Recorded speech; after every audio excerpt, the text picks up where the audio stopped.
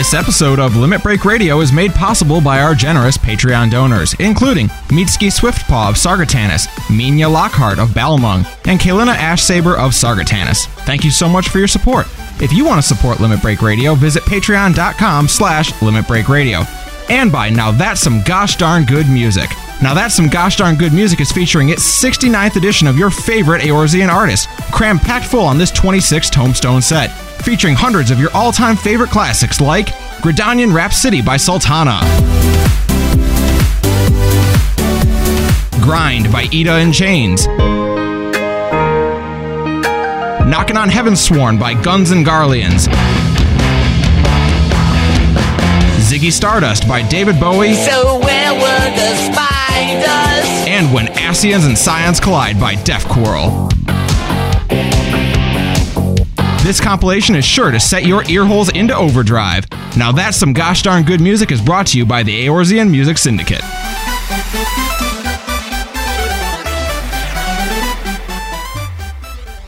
Live from Eorzea. Limit Break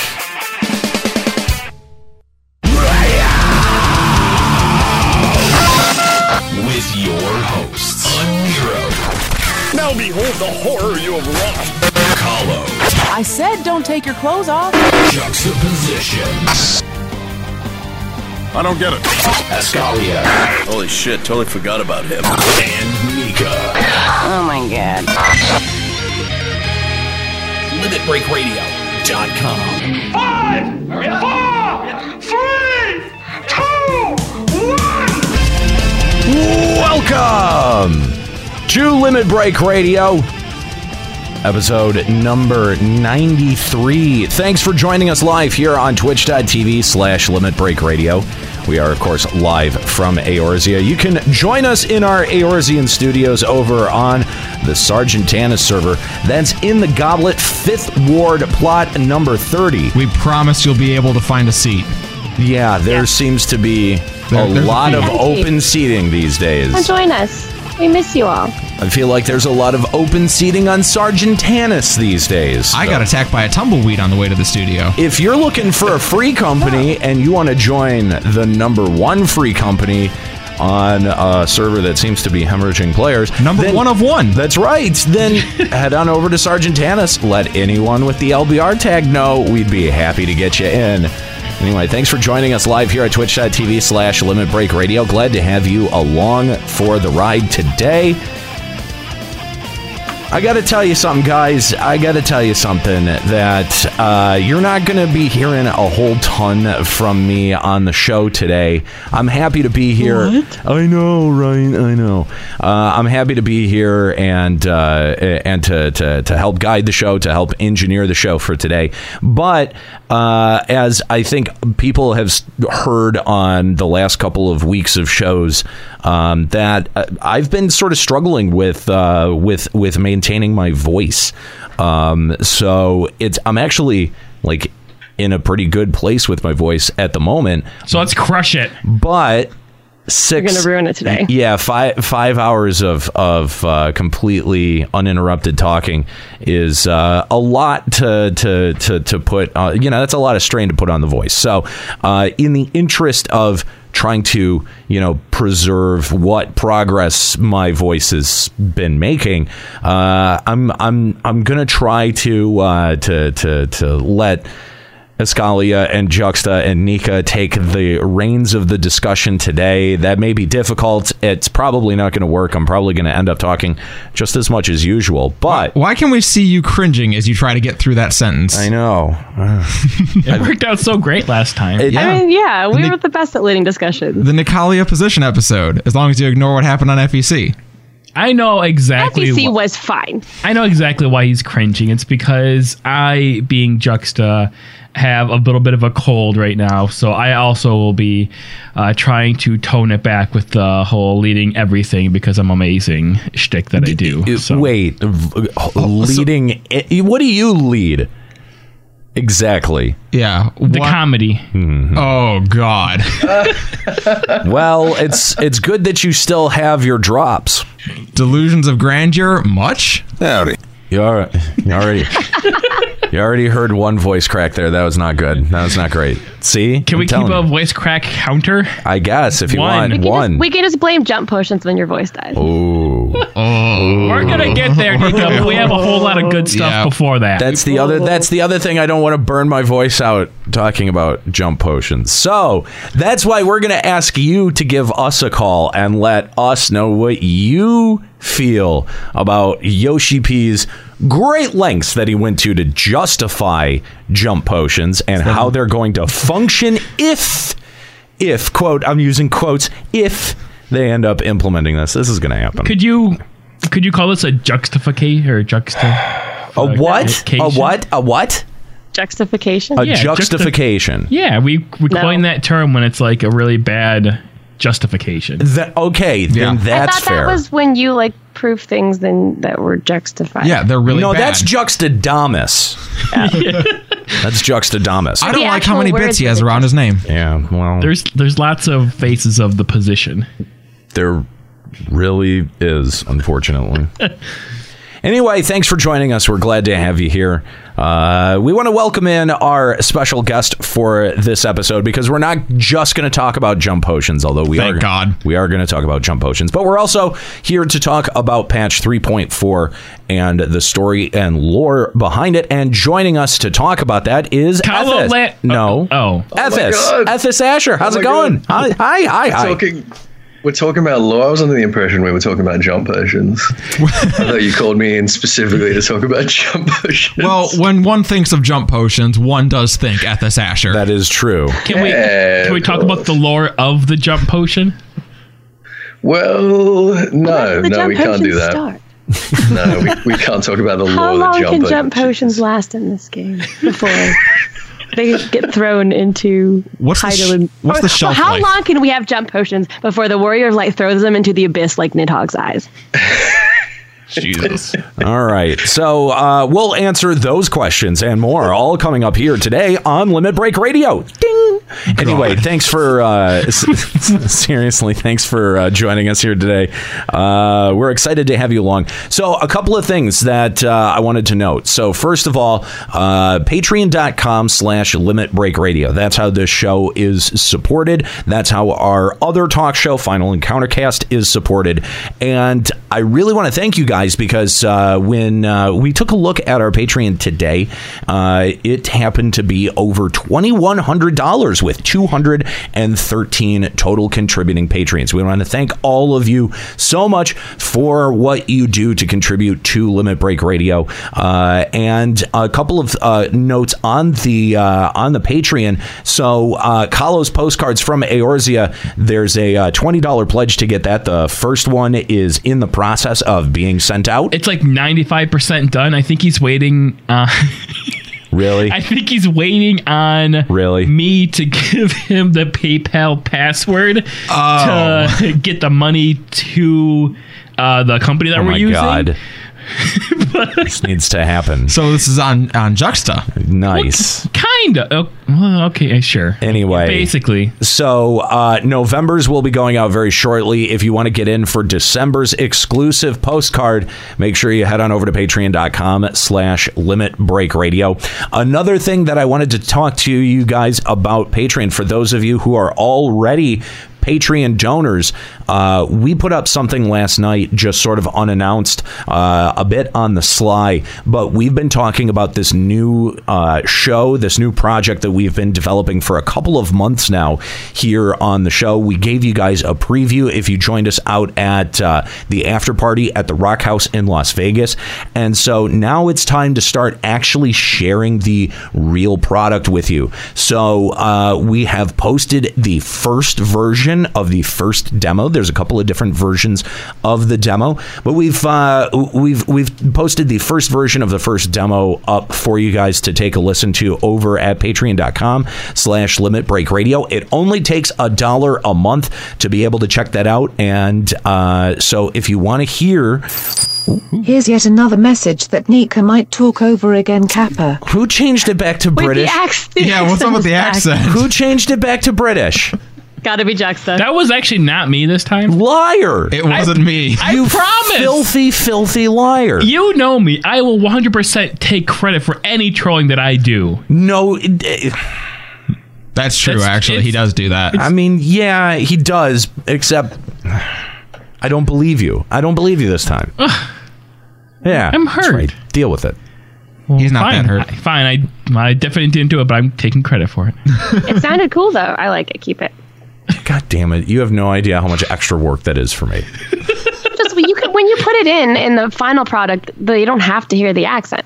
The people who hear it live get the privilege of hearing the accent. But we're talking about it right now. Except we're referencing it, and then it doesn't make sense if you don't put it in the British accent on the fucking pot. God damn it. The show continuity must be maintained. I should not have to explain this. This is not a hard concept. Let's just not reference it from here on out. Just know that if you're live, you get the privilege of hearing the accent. That's not how continuity works, Nika.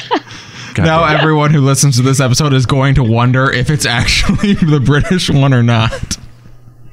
Now we're going to get a whole bunch of donations for the British accent that play on the, like Thor's last week, that'll play on the British accent.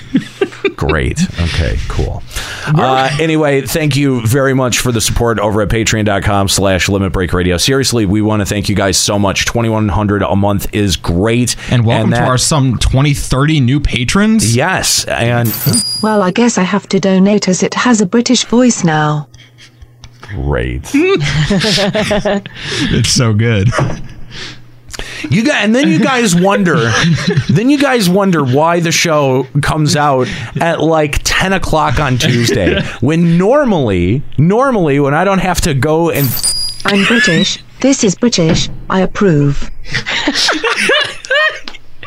Wow. This is the best episode we've ever done.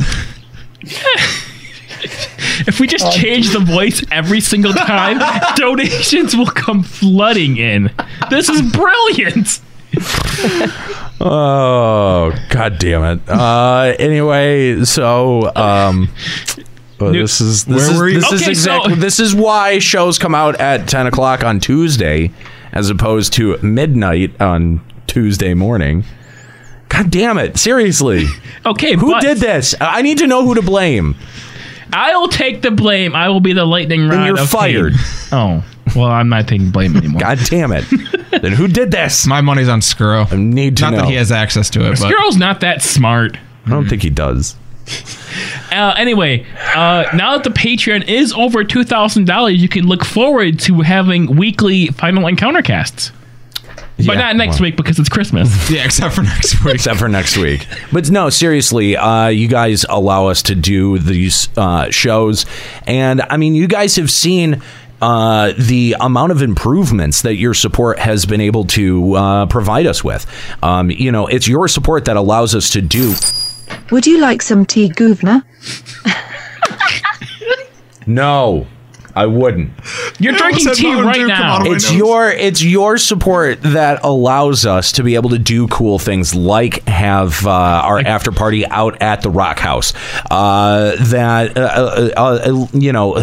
What is some other cool stuff that we've done in the last year? Giveaway. That's about it. Giveaway symphony tickets over the air to a lucky listener. We haven't done a contest in a really long time. Yeah, we got to time for a contest. Yeah, we got one. We do. We I have need to figure out an. Oh, do you? Yeah, one in my back pocket. Want me to spoil it right now or later? No, later. Later, okay. So, I mean, you guys have heard definitive and seen definitive improvements in not just the show, but each one of our streams. That has been hugely important to the development of the great. Chip, cheerio. Thanks. I'm gonna have Mountain Dew come out of my nose. This is gonna be the whole time. The whole time. We're not gonna get to anything. I'm so happy. This is how we're saving your voice. We're letting the speech to text. Except I'm. Cheers, Chili. It's tea time, bitch. Whoa. All right. Man, I like this new donation reader lady. She's sassy. Yeah. I wonder if she pauses random like the old one does. Oh yeah, we need some long ones put in so that we can find out if she pauses. That's what she said. Sylvia, please, There it if is. you would be so kind as to pass the tea and crumpets. That would be absolutely spiffing. Where is Godfrey? He has stolen my lore book. Never mind, they have a human lord book in the studio today. LBR my. What the? That had to be LBR Thor. my. Oh. LBR Rumpsy Sup if you want to hear fan fiction in this accent from now on. Oh my. I wonder if we could get Ethys to read a fan fiction. Oh my god, I'd love to. Oh, wow! Kidding me? God, Fucking yes. love to. Here we Fuck, shit, fuck. God damn it! Yeah, same. Do I have to turn this off? Can we not be responsible? No, this is the best episode. We're making a fortune off this episode. Probably made like $10 so far. In $1 donations. More than Yeah. Anyway, thank you guys for the support, the donations, the PayPal donations, the Patreon donations. But if you want to catch the very first version of our new show that is scheduled to debut in February, then you can head on over and give just $1 a month to patreon.com/Limit Break Radio. All right. So we got to check out what's going on. Wait! What? Are we all done with LBR news? I mean, I guess. Yeah. Okay, well, we're not done. Merry Christmas. I'm not going to be here next week, as I said previously. So Previously? Previously. I'm not British. even gonna. It's Oh, okay. I got. That's proper English, can confirm. Yes, he can confirm. With aluminum foil in the garage. Okay, so Mr. Aniro Grigori and Ascalio Ryumasa, I got you Christmas presents. Oh, God. He actually where's did. mine? There's actually wrapped Christmas presents in here that are disturbingly about the same size and shape. Yeah. Yeah. I have an That says a idea lot of creativity. Yeah. It's a good shape, too. Nika, if you want yours, come over here and get it. Well, I'll be Yeah. there from Tuesday Nope, to too Tuesday. late. Too late. All right, so here we go. Fine. I got this- Okay. Oh. I bet you this donation that the Brit voice is from the dead member of the LBR crew. Bloody wanker. We have a we have a dead member now. Callow, yeah. That would be Callow. All right, so yeah, he actually did. We killed him off like the original Paul McCartney. He actually did get us Christmas presents. Which, by the way, thanks for that. I was so close to being done with my Christmas shopping until I found out you got me something, and I had to go get you something. So thanks for that. You're welcome. No Juxta. This is British. Eat a dick. Anyway, Right. This is. Oh wow, this is heavy. Yeah, it is. I would say don't commit to buying Juxta a present until you see what it is. Yeah, you know what? Looking back on it, I really wish I had. You guys have no faith in me. Okay, so do you want a camera for this? Or Yes. No? Oh my god! Is that even a question? I know what it is. You guys really deserve this. I know what's in this box. God damn. You don't know what's in the box. I know what's in this box. What's in the box? What's in the box? Nothing! Absolutely nothing! Stupid! All right, so are you putting a camera up for this monstrosity? I by request of Juxta, I guess I have to. Breaking the fourth wall. This is I don't like this. Merry Christmas! I don't like this. Happy Festivus. All right. It's the Starlight Celebration. Pussy lips. Pussy lips. Thank you. Pussy lips. Good. Very worthwhile. All right. Cool story. Do you need to save the wrapping? It's a very high quality wrapping. Show it on the stream. It's shiny. I gave Kyle his yesterday, and he had a hard time opening it. So you're gonna have to come over here. Get nice and close. All right. It's a team for yours. exercise. I guess. Jesus. Are you sure I'm gonna be They're able to? not at all the same size as tape. Okay, well maybe you should look at it what it is first before you put it on stream. I guess maybe. I don't know. Oh, good. It's in a brown box. It's not It's a nondescript brown box. You know, I had a store in my town that I wasn't allowed to go into when I was a child that I think gave things away in brown boxes just like these. Yeah, well, it works. This is. Something's gonna get us banned. I am almost positive. Oh, I know exactly what I'm about to get. It's something you both deserve. Oh, good. Oh, yeah, getting there nice and deep, like. This is. Well, careful, it's breakable. Oh, it's fragile? Yes, it's fragile. Look at it. It's got like bubble wrapping and shit. Yeah, okay. Do you not feel how heavy that is? It's heavy duty. I'll bet it is. It's like a 6-incher. I got the 9.5-incher. All right. Yeah, lots of bubble wrap. Lots of bubble wrap. If you pop the bubbles on stream, will they hear it? Yeah. Oh, they definitely will. I'm sure that this sounds great. Well, yeah. Wait a minute. Oh! It's got my name on it. Show it on the stream. I'm showing it. Okay. It's a beer stein with my name on it and my symbol. Oh, wow! That makes my present to you so much more fitting too. Oh, good. Yeah. Dude, this is super hype. Yeah, that's dope as shit. Okay, see? Thank you, Juxta. You guys have no faith that's in really me. cool. You know what? And for once, we were wrong. Yeah. And Juxta is always right. Remember that. I like it. It's actually the exact same mugged style as my others. But yours doesn't have your name on it. No, you're right. That is. Let me look at yours real quick. Let me see. That's awesome. Oh. Okay, yeah, I think it's no. Yeah, that's pretty cool. Look at the words around the thing, because I think is it backwards? Because when Kyle got his like ninja wording was backwards. Really? Yeah, and that was really awkward. I'm not sure that I know the difference. Yeah, it looks like Eorzean writing anyway. So. Yeah, that's what I thought it was. I just thought it was Eorzean writing. Yeah. All right. All right. Well, Juxta, I got you a present too. Oh, present for me? Yes. Now, unfortunately, unlike you, I don't have the ability to wrap presents, so mine's in the bag. Oh, it's in the bag. Yep. Okay. Should I get over on the street? Yeah, you can get over there. Oh, I got to put this back up. Okay. All right. Get me back up, Daddy. Oh. And I feel like I'm missing out. Oh my God! Please. All right. Let's see what you got me. Please no. It's Think Geek Critical Hit mug. Oh, it's another mug. we thought everyone got thought similar. Everyone got drinking implements. Yes. Thank you very much. You're welcome. None of which can be used in the studio, ironically. Yes, ironically. Yeah. What if we put like a aluminum foil on top of the mug? Well, I kind of feel like a dick. What, you didn't get us presents? Is that what you're trying to say?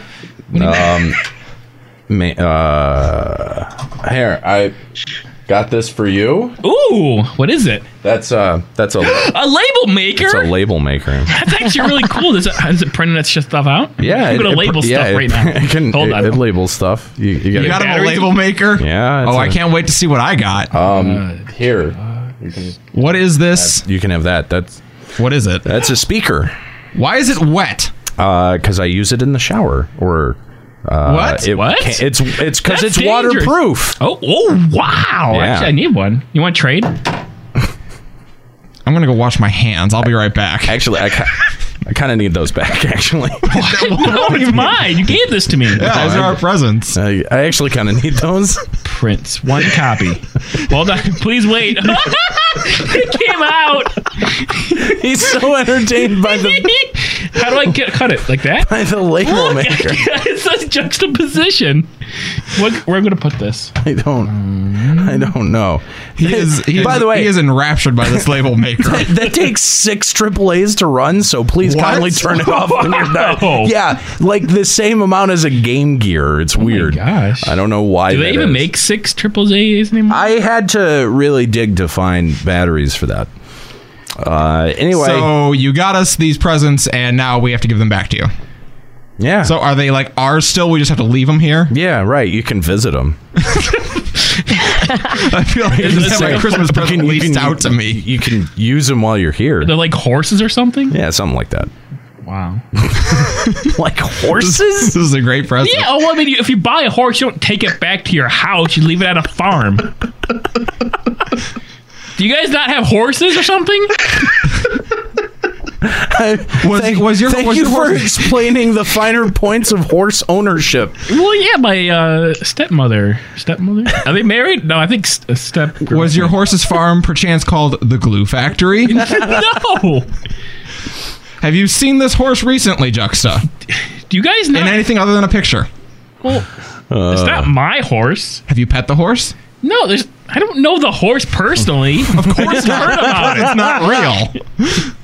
Why would she lie to me about having a horse? I even got her like a little like horse sculpture thing. Like it's like a solid clear block, but it's got like little dots and it looks like a 3D horse in it. Sounds to me like her lie got her a sweet sculpture. That's what it sounds like to me. She's like Delays for days, Joy Smug. it's yeah. She would be like leaving the Christmas party and be like, I told him once when he was a kid that I had a horse, and I just don't know how to not tell him that it was a lie. I don't know how to break it. He always gets me horse things. Why? I labeled the label maker. It's mine now. I put juxtaposition on it. So that way you know it's always mine. Oh, thank goodness. Actually, can you print out a label for a Scalian's Bluetooth speaker too? So that way we know that it's his as well? I don't want you jacking off with any implements that have my name on them. Well, too late. Great. Oh, good. I'll let you fill in the blanks with your imagination. Have a Merry fucking Christmas. Anyway, this all right. is the best Christmas ever. This is what you get for the Christmas special this year. I hope you weren't expecting much. There's an episode on Christmas, and it's not a Christmas special. It definitely isn't. There you go, buddy. Yeah, none of us are going to be terrible. Hey. He gave me a shithead label. Oh, cool. Yeah. That's your name. Yeah, put it right on your head. Thanks, Nico. Are you sure this episode shouldn't be called Phoning It In? I don't know. We're sitting here talking. We've spent 10 minutes on a label maker. I mean, burning time. It's to be pretty fair, good. It's not like we have anything to talk about or anything. I would like to spend a lot more time on the label maker. It's not like Ethys Asher's giving us his time. I know, right? Yeah, it's not like we're wasting somebody important's time. All right, instead of Alltech Lansing, it's now made by Alltech Shithead. Good. All right. Yay. Oh, it doesn't stick to this material. I would imagine not. That's water-resistant material. Anyway. Jizz resistant? Yeah, actually it is. Great. Oh, ooh. Just so you know. I found that out like day one. Can I borrow that? Yeah, if you want. Okay. What? You need to ask Shithead, though. Shithead, can I borrow it, please? You're asking your mug? This is not your mug. This is my mug. No. Yes, I know. No Eorzean giving. No takesies, backsies. Anyway, all right. Get your calls lined up. Limit Break Radio on Skype, 810-515-8715, limitbreakradio.com/Discord. We want to hear from you about the jump potion. Yoshi-P had a lot to say, and boy, do I mean a lot to say about this. And let's check out what's going on in FF14 News. This is a Limit Breaking News Update. All right, let's start with something a little bit more pleasant. The Starlight Celebration has started. Yay! Pleasant! I kind of forgot about that. I should do that. Dang it. From Thursday, December 15th. You just noticed that it was snowing and you didn't even wonder why. Nika, you're our corporate shill. You do everything. How we're supposed to be able to talk to you about this? Thursday, December 15th, 2016 to Saturday, December 31st is the Starlight Celebration. You can start that in Ul'dah if that's something that you want to do. You can snow drift for an outdoor furnishing. It's really pitiful, though. It's like really tiny. Really? You just have to get a whole bunch of them and put them together. It's like a little lump of snow. Can you dye it? I'm going to make it yellow. Oh, of course you are. Yeah. I know where you're going with that. That sounds about right. Anyway, new optional items have been added to the cash shop. A lot of the past holiday items have made their way in. By the way, I know for some of you, you're looking at that Santa beard going, man, that looks really cool. I bet that would look really cool if I dyed it and put it on my character. Spoiler alert! It does not. No, it doesn't. It just... It looks like crap no matter what color it is? Yeah. Yeah, kind of. Oh. Yeah, so... Does white look okay? I mean... Like Santa? Looks like Santa. It looks like Santa. I mean, if you want a white beard, it's pretty good for that. But if you want it to, like, match your hair color, good luck. No. That's going to I be... don't know. I got mine to match my hair color. You just got to be a bit more determined. Is your hair color white? No, my hair color at the moment is pink.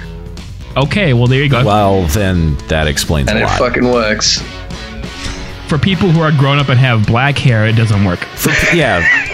The only real color. For non-hipsters. Oh, I'm sorry. Do you have an hipster? Do you have an undercut too? Maybe you got the hairstyle that's like shaved all around and in the back and just has a stupid poof of hair on top. No, I got the fucking mullet, dude. Oh God, that's even you are a hipster. Good. I thought you liked the mullet. There we go. Man bun. You didn't rock the mullet? Fuck no. I don't know if I believe you. I'm sorry, my head is an Odin helm. I don't know what you're talking about. Oh, right. I'd forgotten. That's right. Anyway. That's not a helmet. That's his face. That's right. That's my face. That's canon. Anyway, so yeah, if you want any of those, they're available in the cash shop if you missed out on those. Oh, boy. Here we go. Everyone, all right. You know what? Before we get into this, let's all of us as a team just take a deep breath. In through the nose, and out through the mouth. That is the wrong way. That's backwards. Yeah, don't inhale through the butt. That's weird. I don't know how you do that. Do you not? No, I don't.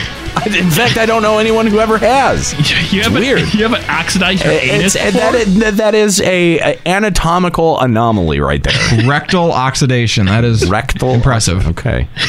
I don't even know how he came up with those two words in particular. That's weird. Anyway, let's talk about the jump. Are you sure? Can we like put it off a little bit more? No, we gotta get through this. We gotta get through it. Well, this is a new and exciting topic that we haven't spent 5 episods on previously. Again, previously, and that's is that really how you think that word is pronounced? It's the British spelling of it.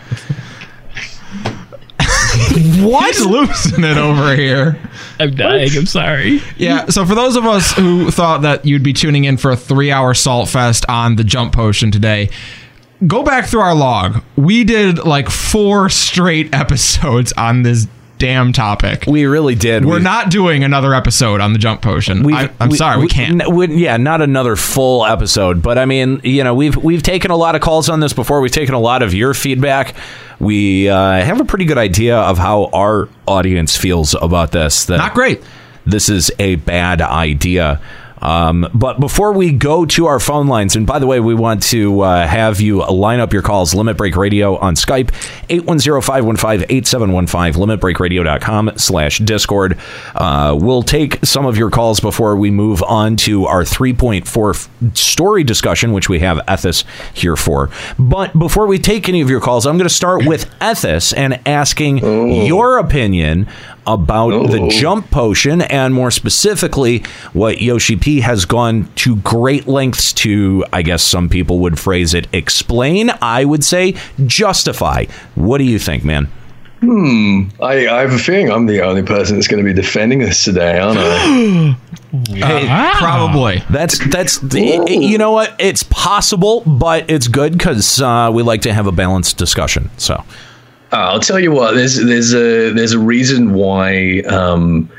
The main reason we want to introduce the jump potion is because people are complaining about the story grind, right, from 2.1 to 2.55 in particular. And what Yoshida is suggesting is that the jump potion is going to take you to the end of 2.55, and you're going to sort of start there. You're going to skip all that story grind. Now, the thing that I'm concerned about is we've been having over the course of Heaven's Wards this sort of phenomenon where people who give no shits about the story and want to skip all the story and skip all the cutscenes,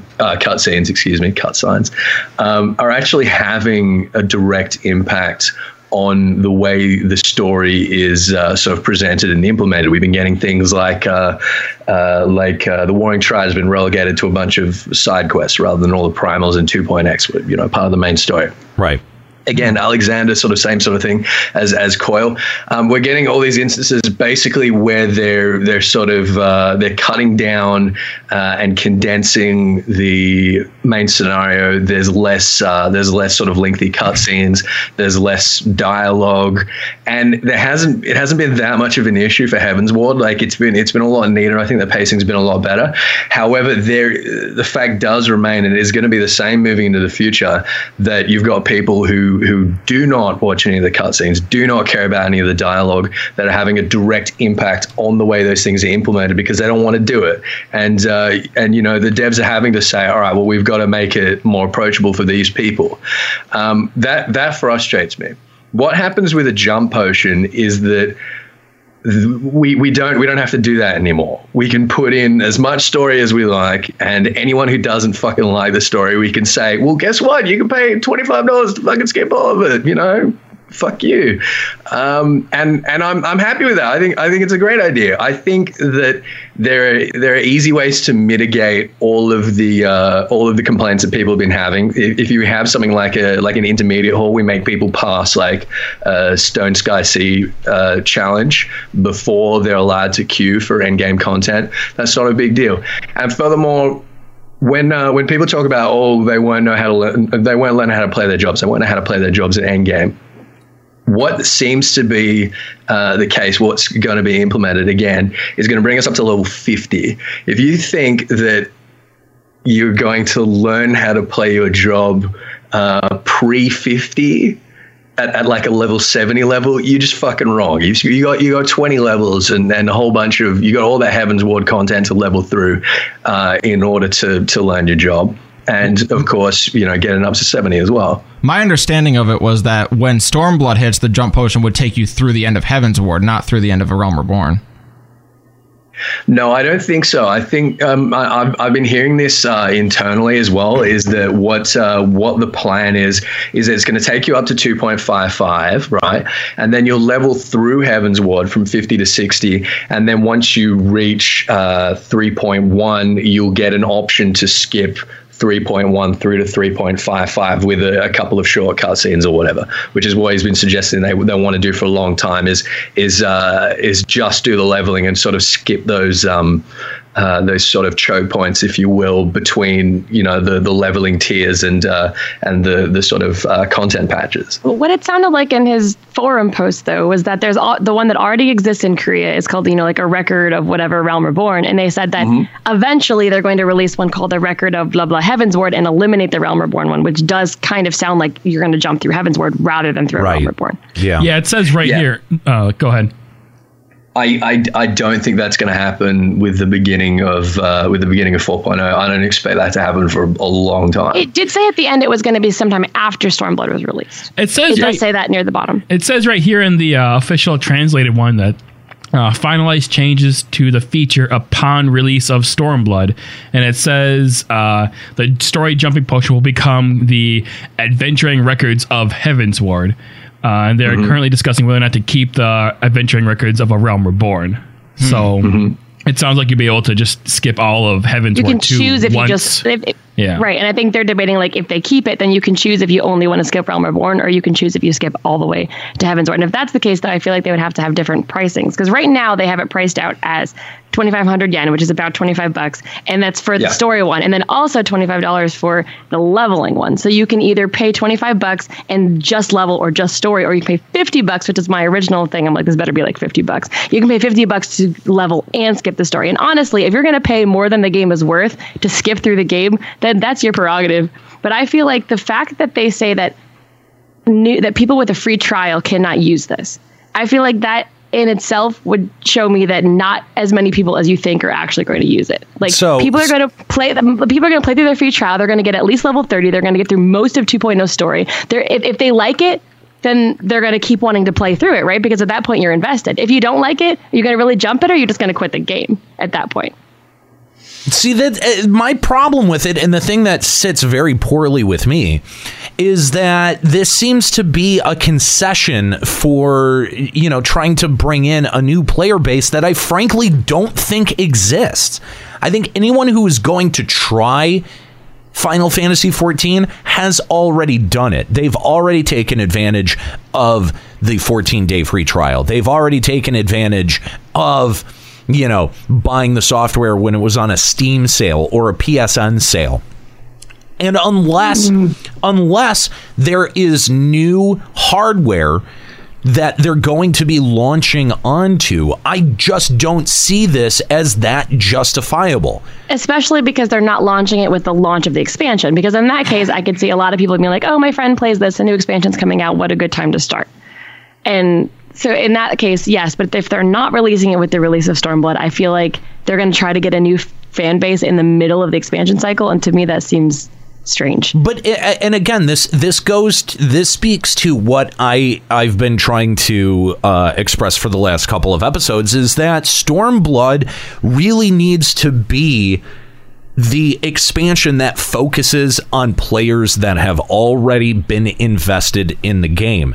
This stuff that Heavensward did that tried to appeal to new players, whether it was Lords of Verminion or whether it was Lords of Verminion didn't appeal to anybody. Well, right, but was that supposed to appeal to new players, or is that just fan service? I feel like those things like Lords of Verminion, like Triple Triad, like Chocobo Racing, I think it's a little bit of like both. The Diadem, appealing to hardcore Final Fantasy fans, like Final Fantasy XI fans. I don't think it's bringing in new players. I think it's but did you see their advertising on Facebook and stuff when Lords of Verminion came out? It was all about Lords of Verminion. It really play was. This game and look at this fun thing you can do. Verminion got the biggest promotional push of 3.0. Like, I'm not even shitting. I'm not even joking you. If you look at Facebook ads, if you look at YouTube ads, the amount of money that was spent on, what do you call it? The Facebook boosting? No. The streams, when sponsored streams, the amount of sponsored streams that went out around that time, like that 3.1 was a huge. My sound's cut out. Was a hugely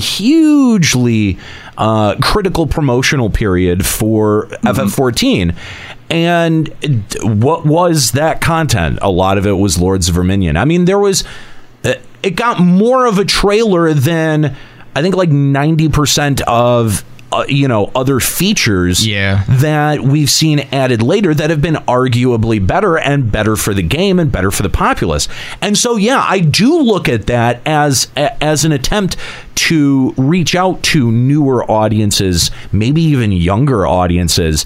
And I mean, even this, look, it's a small gripe, but the Yokai Watch crossover too, it was nauseating. Yes. Yeah, that was nauseating. I agree with that. Oh, come on. Look at I have a Hover Knight just floating around. Flowing sperm mount? Oh, it was so boring. It was, and it was boring. Bad. It was awful. It was bad. It was so tedious. I mean, the items were great. Look, even the Lightning Returns event was better than the fucking Yokai Watch event. It really was. Like, honestly. I even hated the idea that there was a crossover event with Lightning Returns, which, by the way, shocked that there's no 15 crossover yet. Yoshi hinted at one at FanFest. He totally did. He hinted at one. Yeah, it's very surprising. I'm a little bummed that it doesn't exist right now.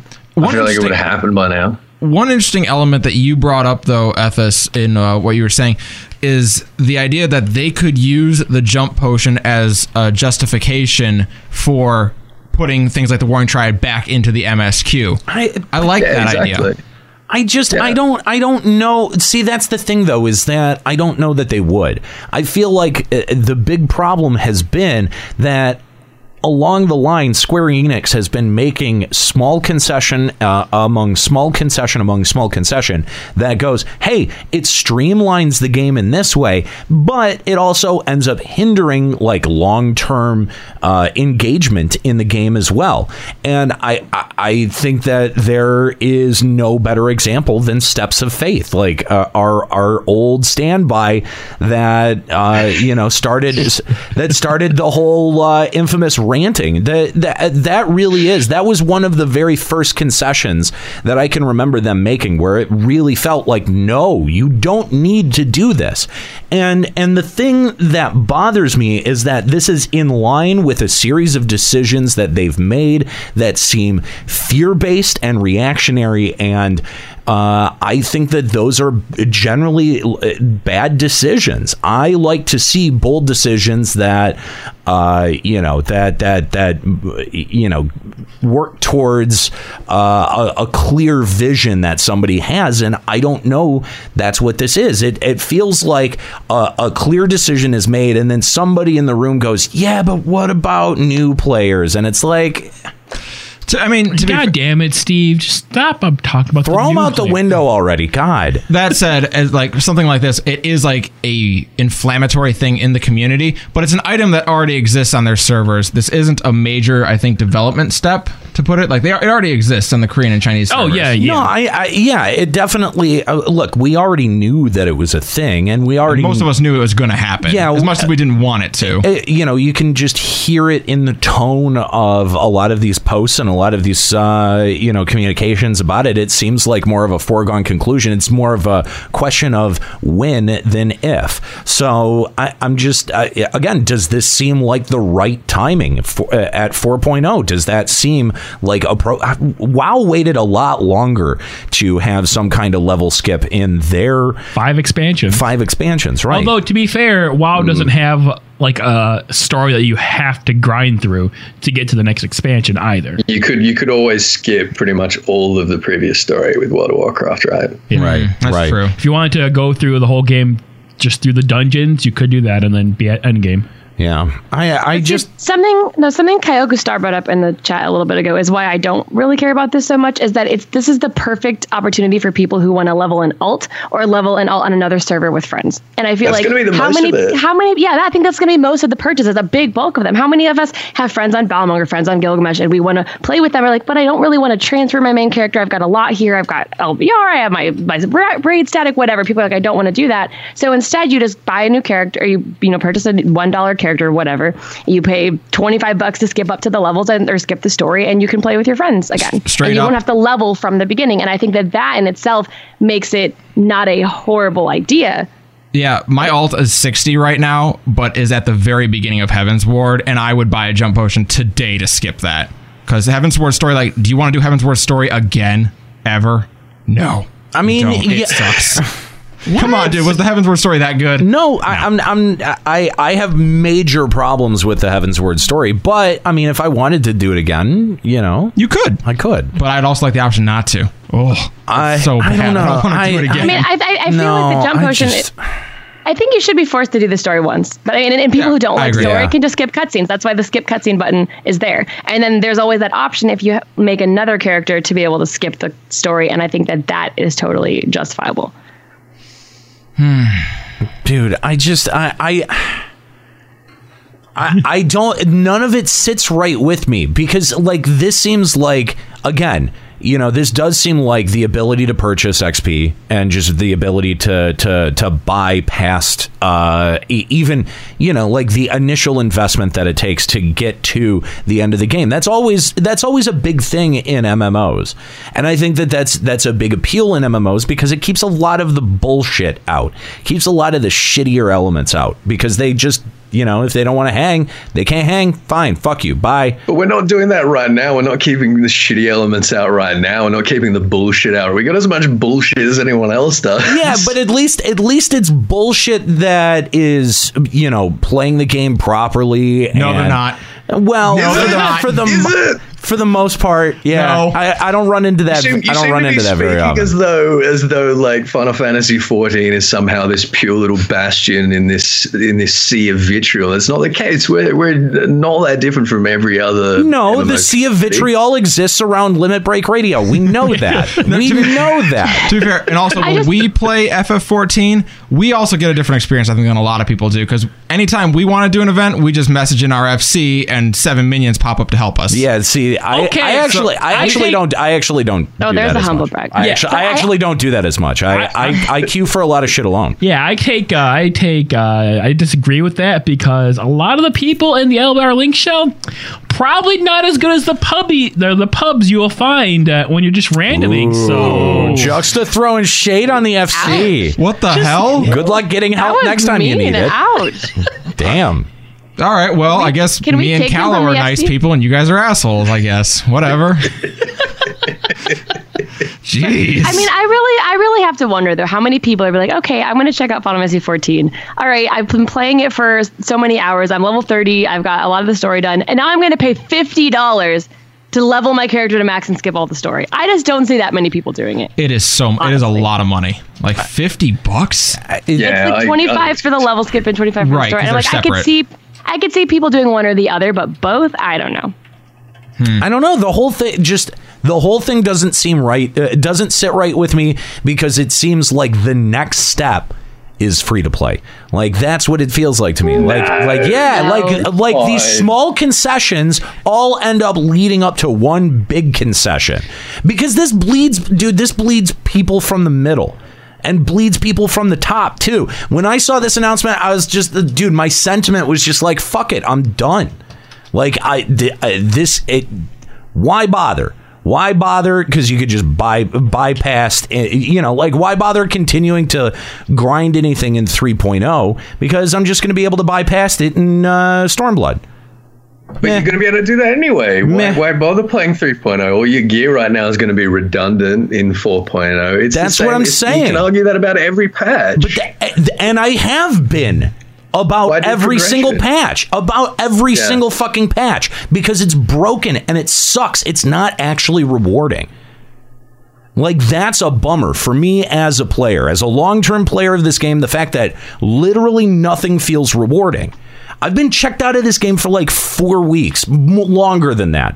Like way. I thought you were going to say 4 months, isn't it? Like way longer than that. Yeah, it's actually been since about FanFest that I've been pretty checked out. 3 months, 4 months. And FanFest didn't do much to reignite that passion. Granted, I've been very busy. I've been super busy. But I haven't felt bad. I haven't felt like I've been missing out.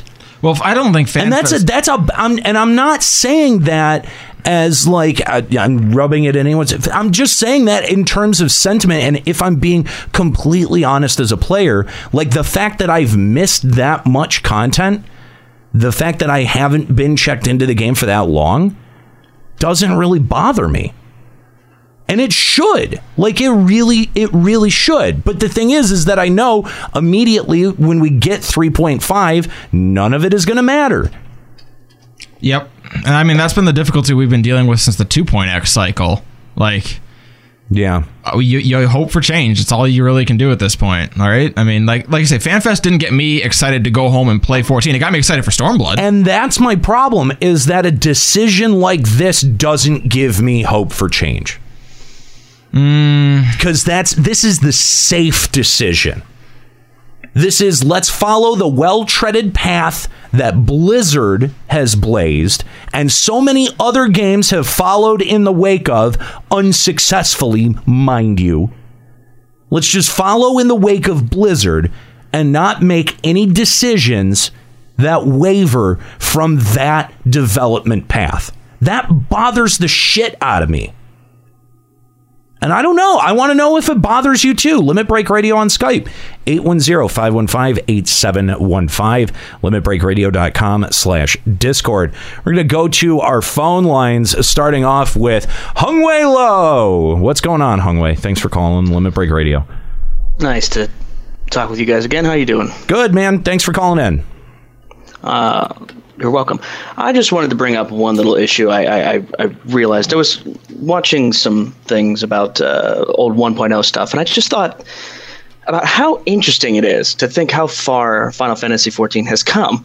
I mean, from 1.0 with Tanaka laughing at the idea of implementing a jumping feature to Yoshi soft confirming a jump potion is just crazy to me. Yeah. Yep. Times have changed. I mean, there is a really cool series, and I'm going to find it before the end of the show, that is going back and reviewing some of the things from 1.0 and just the development, the development arc that game was on, and really fascinating. And it is really interesting to kind of go back and see, how many restrictions were actually placed on that game, exactly what talent was behind 1.0, and why a lot of their ideas ended up falling flat and not being terribly successful when implemented into the final product. And again, and I've said this multiple times, I think that Yoshi-P deserves a lot of credit for pulling the game out of the gutter that 1.0 had worked itself into. 2.0 was amazing, and A Realm Reborn, you'll never get an argument out of me that was an amazing comeback for that game, but it feels like we are in a well-worn rut between 2.0 and 3.0, and there's got to be some change moving forward in 4.0, and I don't see, if I was looking for things that signal change, this is not one of them. That's my big problem with it, is that it's not something that is a bold decision that says, this is what I really believe. I don't know. Maybe it's that Yoshi and I just happen to disagree. I just don't think that this is a terribly bold decision on their part. No, I think like when I look forward to Stormblood, things like Eureka are what give me hope. Like this doesn't give me hope. It doesn't. I'm not mad like I was months ago when we talked about it. Like maybe it's just because I've heard so much of it at this point that I'm just honestly, I don't have the capability to get mad at it anymore. Maybe that's where I'm just at. But I mean, you look at the official forum, 77 pages worth of responses to this news. We took, and that's the thing. We did, we had mentioned we did like 4 episodes about this. Not by choice. Not by choice. We took fucking phone call after phone call after phone call about this. Yep. A lot of people do not want to see something like this because, again, it feels like that leveling accolade should be something that you earn. Traditionally, in an MMO, that is something that you earn. And whether or not that process is easy or not varies on what MMO you're playing. Right. But it is a process that it feels like everyone should have to go through. And having the ability to just bypass it, even if it is at a steep price tag, which in some ways I think makes it sit worse with me. It just feels like this is way too soon to implement this kind of feature. Totally agree. Because like we said, WoW, it took WoW 5 expansions before they decided that they need to pull the gun on a jumping potion. Yeah. I mean, it seems like Square Enix is giving shortcut after shortcut after shortcut for the first half of their game. You know what I mean? Like they've given XP boosts to MSQs. They've made the leveling process much faster than it was previously, which is all those are all adjustments that can happen over time. Those are fairly normal. Those are fairly average things you'd expect in an MMO. Right. Yeah. Right. But the way that they toss out old content like Binding Coil or anything from 2.0 or the way that they just kind of treat that as dead content, that to me again signals that they just want to be able to provide a skip button for lazy people. Right. Well, and I don't think that so much speaks to the jump potion. You're not going to see an end to content going dead until they settle on a level cap. Like they will have to settle like level 70 is the level cap, and that's where it's staying for a while, because the next time you jump 10 levels, the old content becomes worthless. Yeah. That's a fact. I suppose. So what we need is for them to say, you know what, this is where we're staying for a while. Hung Way Low, thanks for the call. We appreciate it. If you'd like to call Limit Break Radio on Skype, 810-515-8715, limitbreakradio.com/Discord. We'd love to hear from you. We know that we've got some folks hanging on the line that want to call in and share their thoughts and feelings about this. And and that's the other thing, is that I feel like they floated this out here before FanFest, and so the topic has been around for so long that the people who are outraged by it are they're so tired of it that the outrage has sort of you're right, burned out. And again, like we talked about this a bit, they announced the ending of PS3 support at the NA FanFest, where they knew, hey, most people in America don't play on PS3. No one's going to care. Some people in Japan might actually care. I think they're doing the jump potion now at the Japan FanFest because most people in Japan probably won't care.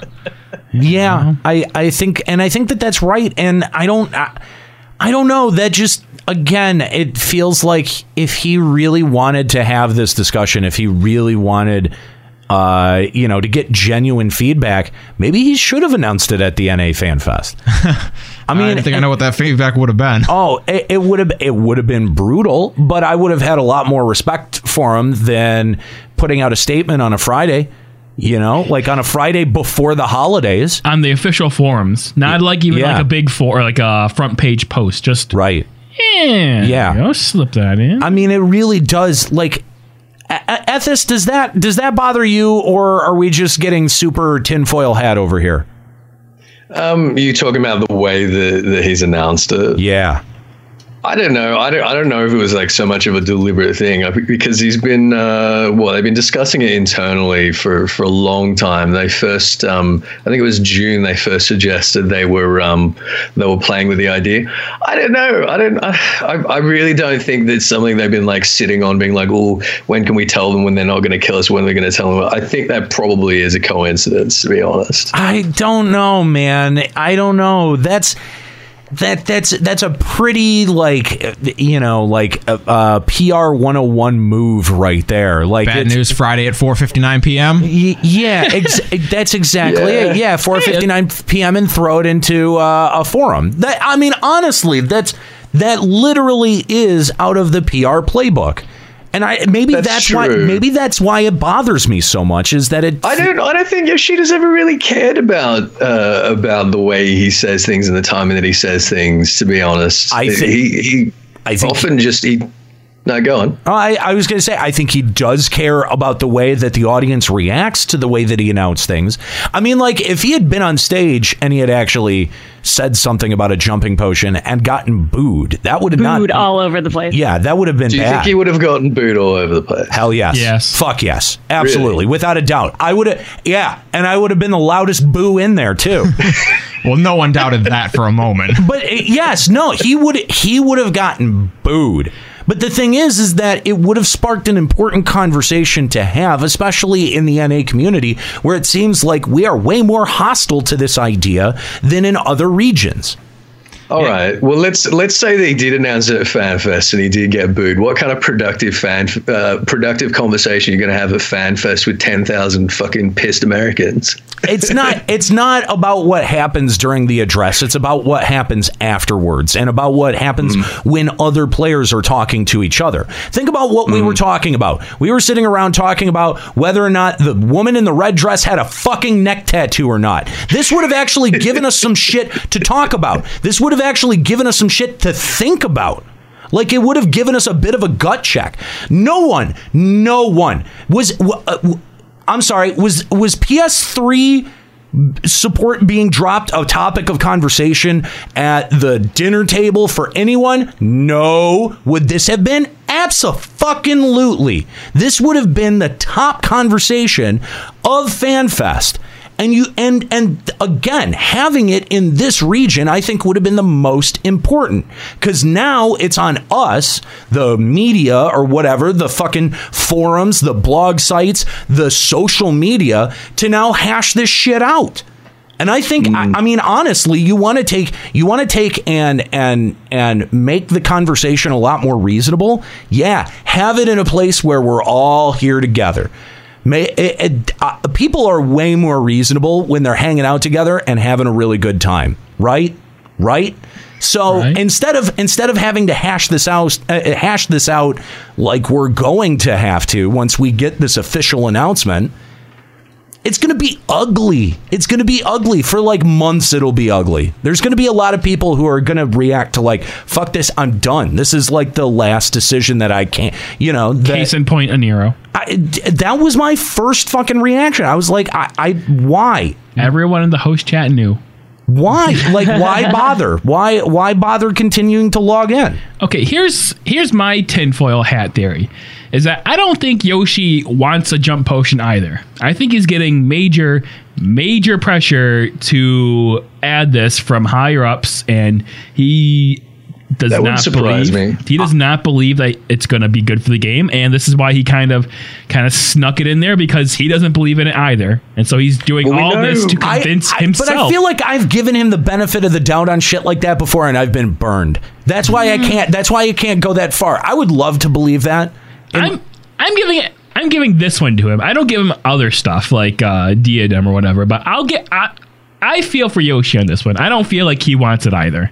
I think you might be onto something there. We know he's getting. We know internally. We know that the budget is approximately tripling. Yeah. Right. Tripling. And he is under pressure to bring in more players as a result of that. Of course, like, absolutely. So it wouldn't surprise me at all if this is entirely out of his hands. And it's like, you want this money to play with? Well, you're going to have to bring in the numbers, aren't you, pal? Well, I think I actually might agree with Juxta on that. If Yoshi was thoroughly on board with a jump potion, I would think he would push to announce it at FanFest NA. Yeah. Like, hey, they're going to be the ones who are going to take it the hardest. Let's get it out there in an environment, like you say, everyone's here having a good time. Let's get it out there for them. Mm-hmm. But if he doesn't want it, and he's trying, if he can get the backlash up enough, maybe he can get SE to cave on it. You know what? I would love to believe that. I just don't know that I can make that. I don't know that I can make that logic jump. I wish I could. Think of how hard it is to defend something that you don't yourself believe in when you're like on stage or something versus being able to post facts and stats. I've got 7 pages of bad justifications here that counters that narrative. I mean, I don't think that any of these justifications are terribly good. I mean, I understand them. I understand the logic behind them, but at the same time, I disagree. Mm-hmm. I mean, that's what it comes down to, is that I flat out disagree. Let's go back to our phone lines here and talk to Flat Arctic of the Cerberus server. What's going on, Flat? Hey, what's up? Thanks for calling in. My opinion of the jumping potion is it's never needed, to be honest. In an MMO, especially where leveling is a big thing about the game itself, a jumping potion should never be in it. I agree. In my opinion, a way to fix this would be like in now you have the main storyline, and like Heaven's Word, the leveling process itself is We're losing you, man. I'm not really sure what's going on with your mic or your connection or something, but you're like, it's like you're fading off into the distance. Yeah, get right up on your microphone. Make love to it. Is this better? That's a little bit better, yeah. Oh shit! Yeah. Sorry for the bad quality. I'll try to keep it as good as possible. Okay. So now I lost my track. So you were saying what they could do to fix it is, and then you kind of trailed off.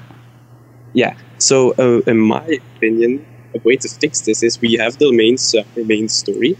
Give it enough experience just to like casually go through it. Like now that they did that, I think with the Realm Reborn released, but it's still annoying. Yeah, it's like it's, you know what? It's like he starts good, and then it's like he was pitched off of a cliff. Right, yeah. I think his mic gets overwhelmed. I picture someone, like, he's at his computer, and someone comes up behind him, grabs his computer chair, and just starts rolling him out of the room. Yeah, like, we told you we have to go. Come on, yeah, man. that's pretty close. That's pretty close. I'm on LBR, Mom.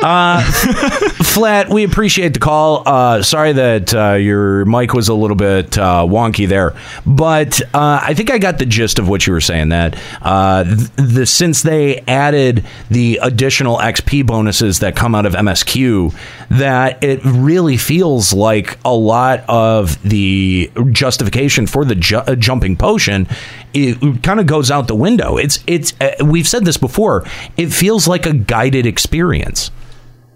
So the justification is in that 2.1 to 2.55, primarily people complaining that it takes so long to get through all of this story and all of these promos. I have to queue for this instance and this instance and this instance, and I'm not actually progressing, and just fuck it. That I feel like is the main justification. I just don't. I don't feel like it's that bad, though. I mean, no, neither do I. I absolutely don't, because you know what? I enjoy going through those those quests. I enjoy the story. I like it. I enjoy it. I don't want them to take that out of the game. I don't want them to cut that down, because that's the alternative. That's what they have to do. Because when people are leveling an alt, they don't want to have to go through and do a million quests from 2.1 to 2.55 and from 3.1 to 3.55. So in future, Square Enix has got to be like, all right, well, we've got to make the experience more streamlined. We've got to make the quest shorter. We've got to make the dialogue less. I'm not about that. I don't want them to do that. That sucks. Yeah, no, I'm right there with you. I do think that, look, I understand for people doing alts, I think that's a little bit better of a justification, but not completely there. I understand that the time investment, it feels like a lot, but you know, dude, everyone's got time issues, man. Like, I know that. I'm trying to balance a whole bunch of stuff in my personal life at the moment, and not doing, by the way, a very good job of it either. So I think part of it is that his justification said nothing about people leveling alts. It was all about new people starting the game. And that's, like, well, if that's your case, like, free trial people can't even use it. So how many people do you, and they're like, oh, and don't worry, because based on our Korean and Chinese data, most people aren't going to buy this anyway. So it's all good. Yeah. What are you trying to convince us of there? You're trying to convince us that this shouldn't be in that no one's going to use it? Like, I don't. I feel like if he had mentioned something about alts and stuff, more people would have understood his justification, but he completely left that out. Yeah. I feel like that was overlooked, because it really is going to be the case where people are like, you know what, I can't be fucked leveling an alt, but I want to play with my mates on another server. The number of people just in the last couple of weeks have had coming into my stream and saying, oh man, wouldn't it be awesome if they had a feature where we could just like clone our main onto another server? And I was like, yeah, you know what, that would be fucking awesome. That actually, that would be fine. Jump potion. What's the difference between that and a jump potion? There's no fucking difference. Because you got to put the footwork in for the first place anyway. Yeah, exactly. Right. So what you're saying there to like mitigate the problem would be, if you already had someone at 60 that's completed the story quest, do you think that should be like a prerequisite for the jump potion? Would you be okay with that? I'm fine with that. Like, if you can literally just clone your character over to another server, yeah, that's fine. Totally. So what I think we should say from that is, if it turns out to be the case, which I think it will, that over 3/4 of the jump potions purchased are purchased by people who already have a max level main, who's kitted out, that's done everything, and they want to make an alt. I think it will be the case, and I think we will have access to those statistics. Then I think that all the problems with it, well, most of the problems with it anyway, are going to be null and void. Well, and because I think that Nika's right, and I think that it is going to be the vast majority of people using it to level alts, and I think that the stats will probably speak for themselves. Right, and Nika, you mentioned that it's not something that you can buy while you're still in your trial period. You can't be brand new to the game and get it. You do have to wait until you've cleared that trial. So you're probably going to be in the area of level. Well, doesn't the trial status at least level 30? Doesn't the trial status just go away if you actually buy the game? I think when they say trial characters, it means like people who are playing the game for free. Okay. Yeah, no, everyone gets a 30-day free trial, even when you buy the game. But I was going to say, do you lose that once you buy the game? Yeah, it lasts for 30 days, isn't it? That's a free month, but right. So once in that 30-day free trial, you can get to, at least the level 30 and then some.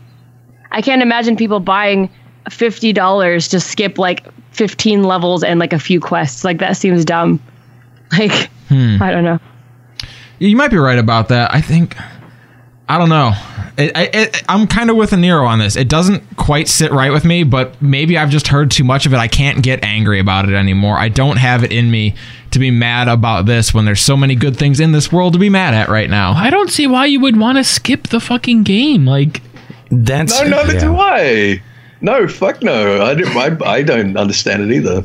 But the fact is that some Muppets do, don't they? Okay, well, like, this has been my... They take advantage of them? I just, Then, these people that are paying to skip the game, skip the story, like, they're not going to stick around. Yeah, that's the other thing. This is just like exploiting them, taking their money, and then saying, bye, Felicia, because we know you're not going to stick around for anything else. Yeah, that doesn't bother me. Realistically, the folks that do use this to, completely skip the leveling process, how much of a sub are you, how many months of a sub are you going to end up getting from these folks?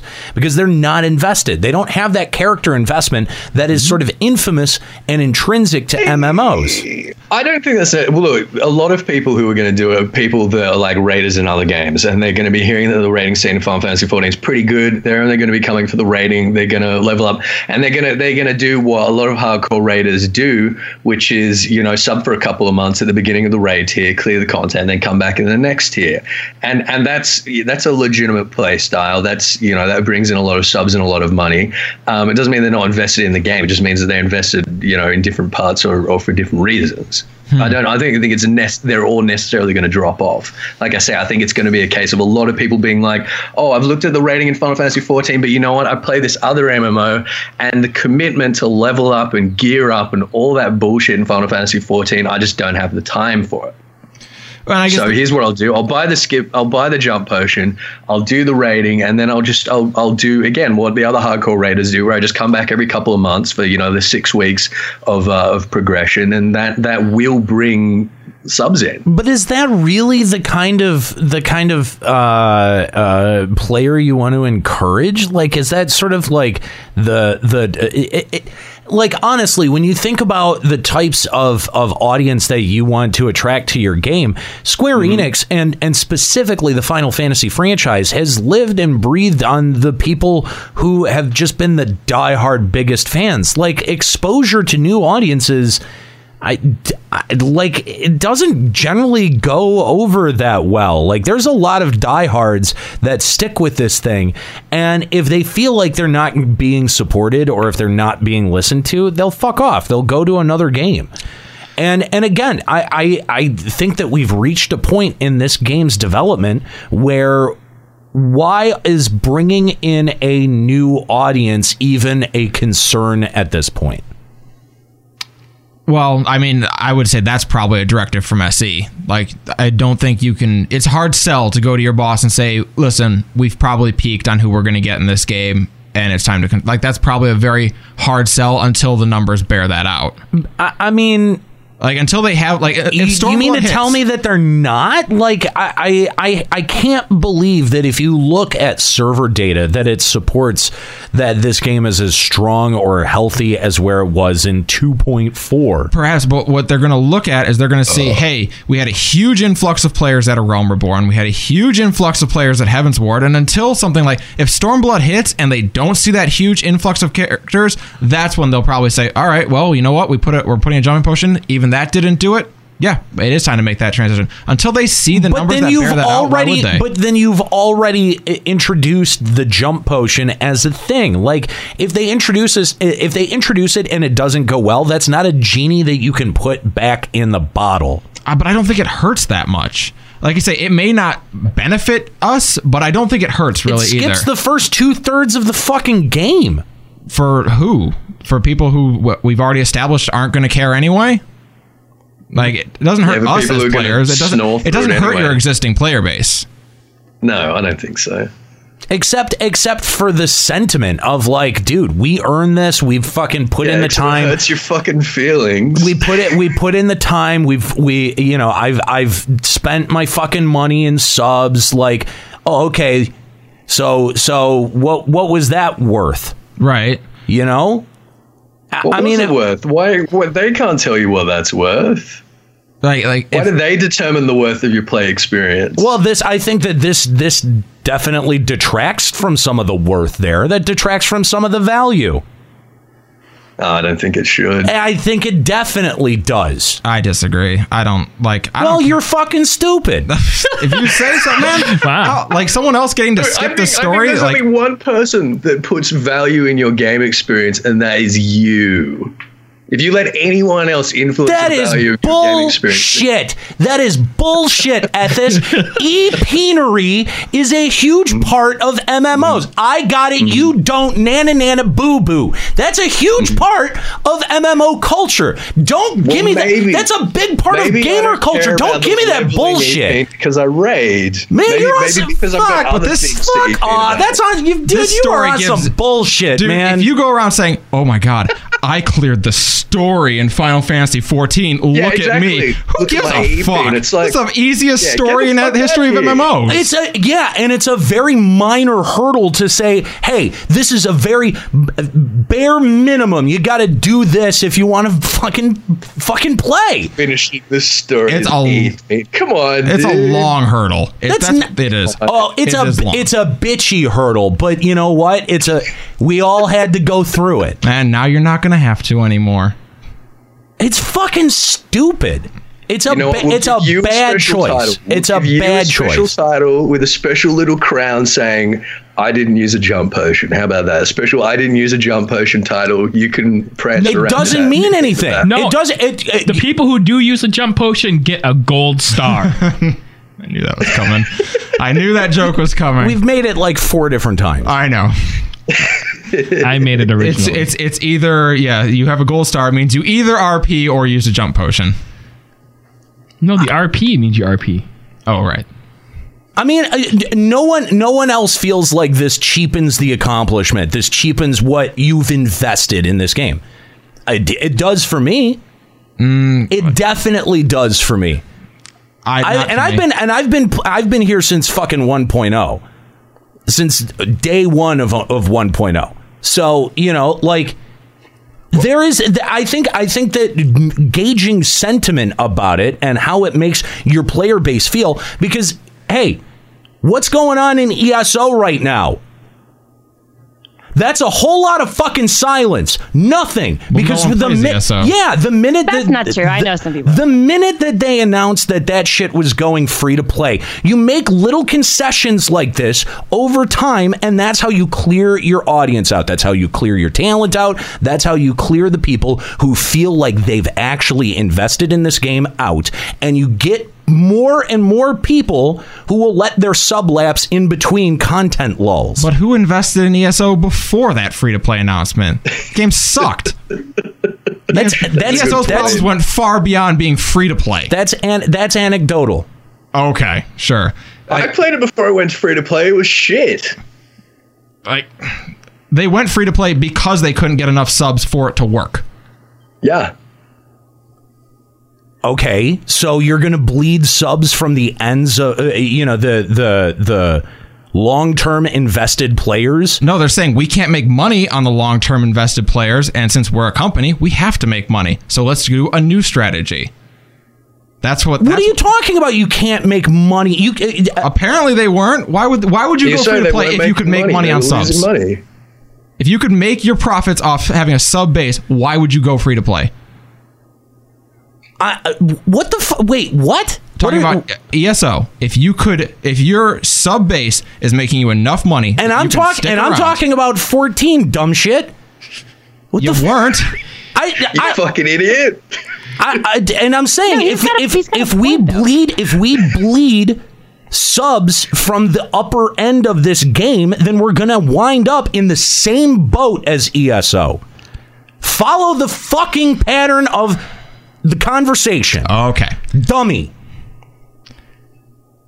Who is leaving besides you, apparently, because of the jump potion? I think that there's going to be a lot of people pissed off by this. 70 fucking pages of responses. Right. People are speaking out about it. People always speak out. People spoke out 70-some pages about Steps of Faith. But you know what? They made the change, and look, the game's still here. I mean... And it's been bleeding fucking players ever since then. Are you retarded? All right, seriously, am I talking to the dumbest fucking person that I've ever had on this show in the history of this show right now? Wow. You are mad. This game has been bleeding. Okay, show me your official. This game has been bleeding a fucking... Do I need to mute you, Nika? Jesus Christ. This game has been bleeding subscribers for months Months. 3.0 has been objectively bad and in a step in the wrong direction. You've lost players. Do you think that this is really going to get them back? Honestly. Do you think that this is going to get your sub numbers back up to where they were at 2.55 before you shat all of your momentum away? No, but I don't think it's going to hurt it. Well, I think that there are developer decisions that you could make to be able to make those gains back, and jump potions are not one of them. I agree, but I don't think it hurts it though. That's all. I think it does. Okay, and that's where we're at. I think it does. It absolutely does, because the people who've been invested in this for so long go, well, what the fuck was that all about? Makes me throw my hands up in frustration and go, well, fuck it. I guess my fucking sub doesn't matter. I guess the amount of time and money that I've invested in this game doesn't matter. And I'm not alone. We've had phone lines light up about this. We've seen fucking threads light up about this. The sentiment exists, and just saying, oh, well, get over it, doesn't really address it, does it? Because those people vote with their feet. And they have been voting with their feet ever since 2.55. That's the dirty little thing that none of the FF14 players here want to fucking admit. That objectively, subscriber numbers, server numbers have been down and bleeding since 2.55. Ever since 3.0 hit, ever since really 3.1 hit. Yeah. There has been a marked decrease in sentiment and engagement, and it's a problem. The reason, I've said this a million times, the reason that problem exists is because Square Enix is focusing on the wrong player base. And they're continuing to focus on the wrong player base by trying to get new people in. I feel like I'm a fucking broken record about this shit. An MMO, 4 years into its development if you count 1.0, should not be trying this hard to attract new players. And if you are, there needs to be a benefit beyond, oh, I want to have an alt for your veteran players. If that's the only benefit that you can bring to the fucking table for a jump potion, then I'm going to say that's not good enough. It's just not. It needs to benefit the community in more than just one way. This is not an insanely radical development strategy.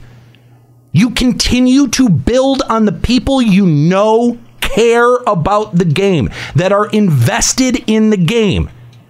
If they become uninvested, guess what? It becomes twice as hard to re-engage them again, because they feel like they've been burned.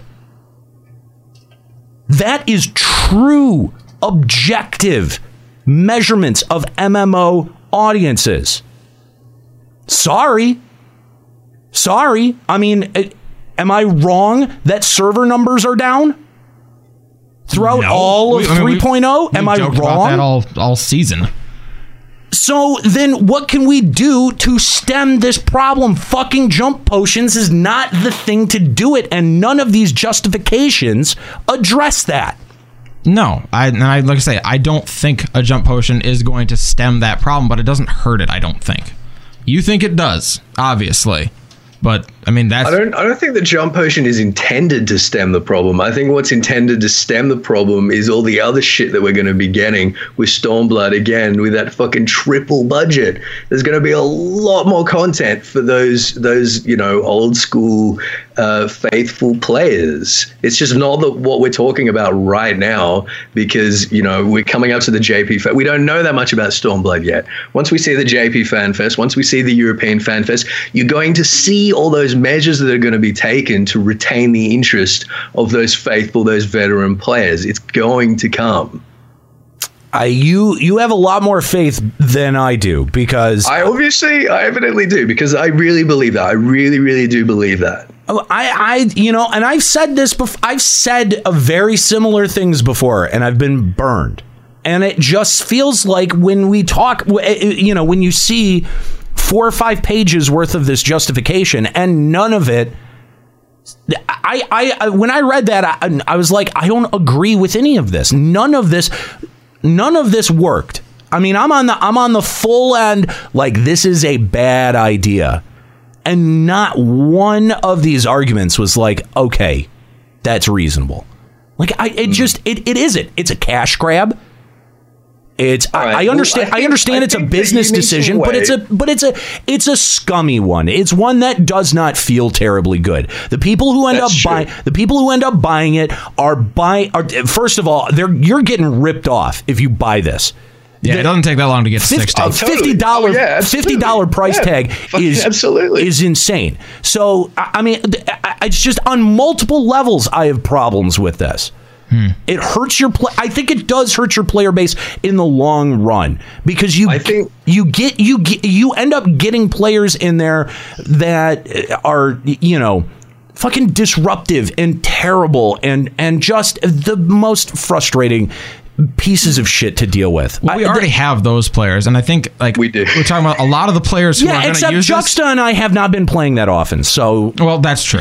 But I think a lot of people who are going to use this, like we say, would be people who raid in other games. And if you can raid in other games, you can raid in 14. It's just learning your new rotation. So I'm not too worried about that. It's just, but it eats away at the cult. You take it. This becomes less a Final Fantasy MMO, and it becomes any other MMO. More raiding MMO. It becomes any other MMO. Really, it just becomes another MMO that has chocobos in it. That's cool. All right, cool. It's got Moogles. It's got things that I recognize from other games that I've played. Like that. It really takes the culture takes a hit. And I'm sorry if that's kind of a nebulous concept for people to grasp, but you know what? It's something that we're very plugged into. Yeah, the culture will take a knock. It might, but at the same time, we complain so much about the garbage Final Fantasy references that are constantly thrown at us in this game.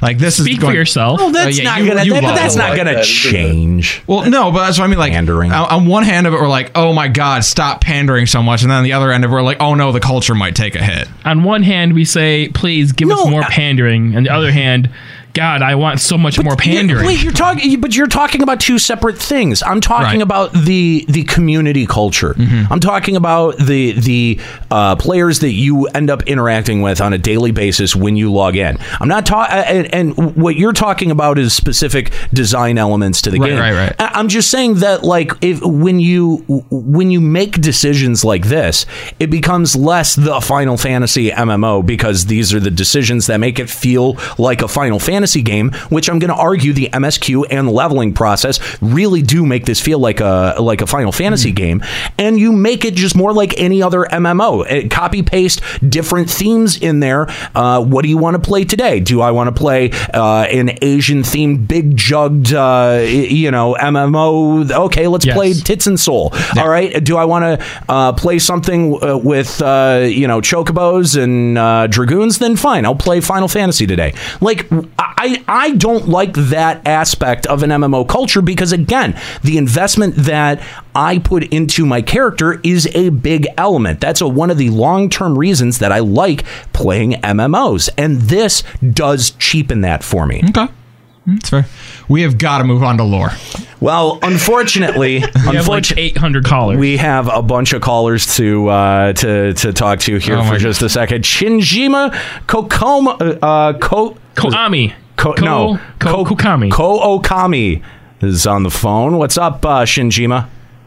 Hey, what's up, guys? How you doing? Thanks for calling. Yep, thanks for calling Limit Break Radio. Yeah, I haven't called in before, but Jump Potions made me call in, and basically, I'll keep it short. But what I wanted to say about it was that it's basically it disheartened me, and I was hearing Nero talking, and feelings are important to people who play the game to be invested. Mm-hmm. And the thing that disheartens me is it's basically just it kind of proves to me that they're going to stay with the same formula. Yeah. And the reason why that is because they're raising the level cap. And when I thought about that, I thought, well, what about 5.0 and 6.0, right? Yep. And they're gonna and this is a way to keep the formula like almost exactly the same. They're gonna gate Stormblood behind 3.5. They're gonna gate 5.0 behind 4.5 or whatever, right? Right. And yeah, and it's like I thought about. I'm an ex Final Fantasy XI player, and I switched off of that because of Abyssier. And when they changed the level cap, that's what I got upset about in 11. Right. And I thought about it like, why do we have to change the level cap? You don't have to have increasing level cap constantly to change things for every expansion, right? Right. So yeah, basically that's basically the one point that I feel like they gotta, something like jump potions, it does dishearten a portion of the community. And I'm one of those people that, I log in and there's not much to do at endgame. It's hard to find a raid group on my server, and the game is already starting to become a little bit stale for me. Yeah. And now the jump potions, it's just piling on the stuff that I'm not too happy about. And for people, it just, there comes a boiling point, right? Yeah. And yeah, like you were saying, like feelings and sentiment are important, especially in an MMO, because your audience is what you live and die by. An MMO is a business. I've seen Apple Nectar say this a fucking 100 times in the chat, that this is a business decision. And okay, fine, it might be a business decision, but it's not a great business decision, okay? Because I think if you look at the long-term effect of something like this, that it has a very successful short-term impact, but that it actually eats away at dividends in your audience long-term. This is exactly what Shinjima was talking about. The sentiment, the mounting negative sentiment around what whose best interest does Square Enix have in mind when it comes to development. That's a very important thing. If you think that it's not going to be you as a long-term player, then that's a problem. Because you know what? I feel it too. I agree with you, Shinjima, and thank you for the call. We appreciate it. But I agree. I totally agree with you that I feel that same sentiment too, and that when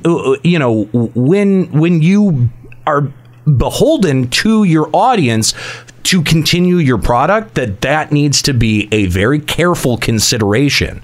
And I get that Square Enix is giving this careful consideration. They've floated this out here now 3 times, and they haven't actually pulled the trigger on it, which I give them credit for. But this seems like now a foregone conclusion with this kind of statement coming out, and with at this kind of length, and with that amount of justification.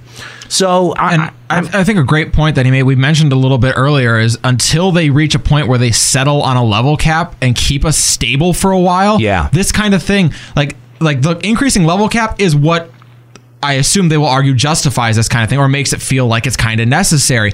Like 11 settled on their 75 level cap for a long time, and when they finally did raise it, I mean, the game was already hemorrhaging players. They needed a bold move to try and get some interest in the game. I got that. Yeah, but they kept that level cap stable for a long time, and that's why you never felt like you needed a jump potion. Once you got to level 75, you were there. You were ready. You were like, if you came back in a year, you were still at the max level. All right, back to the phone lines. Let's talk to Zero Ashinzari of Midgar Summer. What's up, Zero? Hey guys, I've got 2 things that I'm going to bring up, and one of them is the first point. I started playing Final Fantasy XIV 3 weeks after the release. There were no roulettes, and to catch up with even my own brother who was playing the game at the time, I had to start skipping cutscenes. Mm-hmm. And I would get this jump potion just for the job-based one, just so I don't have to level an alt, because not only do you get that, you also get some special currency to buy gear. I don't have to worry about gear. I can play the storyline, not have to worry about the grind, not worry about having to level up a second class just to get the cross-class stuff and the cross-class stone. And I get to enjoy the story that I had to skip because nobody was doing Aurum Vale. I spent weeks on trying to clear Aurum Vale, for an example. Yeah, I know that fight better than people that were in Coil at the time, because people were able to skip Ormvale because it was not part of the it wasn't Red Company. Yeah. So make sure I understand. You want the job potion so that you can just basically go back and do the story. He said he would have wanted it at the time. Oh, so he could do No. I want it now. Now? Why not? Why now? You've got roulettes now. You've got so many. There have been so many different systems created to funnel people back into older content that I feel like this complaint that I'm stuck at old content is kind of null and void at this point. Like, yeah, at one point there was literally nobody queuing for Orem Vale. And granted, Orem Vale's a bitch and it sucks, and you'll probably get people that drop out when you queue. There's a bunch of different other problems, but having the queue go off, I don't think that that's as big of a problem anymore. I understand there are roadblocks. He's saying he didn't get to experience the story firsthand because he had to skip it all to catch up, and now he'd like to go back with a character that's fully leveled but didn't have to sludge his way and skip cuts. You just want to, which I can totally understand wanting an organic story experience. Yeah, and that kind of fits on with what I've been saying, right? Is that we're taking away, like not having this and forcing people to sort of, either want to skip cutscenes or like rush through cutscenes and shit to catch up with their friends. It kind of really does detract from the experience for a lot of people that value the story. I mean, if there wasn't plenty of mechanisms to go back and be able to experience the story, not just through, the unending journey. Yeah, the unending journey. But, if you really are, skipping dialogue and stuff like that too, you can, people are very good about chronicling those things on stuff like YouTube. But then you don't get to experience it with your character. God! You're not experiencing it with you're not experiencing it with your character anyway. You're experiencing it with an alt. But it's still, but you still have a feel for your character. Come on. Well, I mean, we're talking about sentiment. Player sentiment, that is, I guess, important. That's why people... It definitely is sentiment. And plus, to be fair, have you actually tried watching the cutscenes in the Unending Journey? They are not organized in chronological order. So if you want to actually watch them in the order that they were, it's very difficult because they're listed by I went back, all the primal ones are just listed together.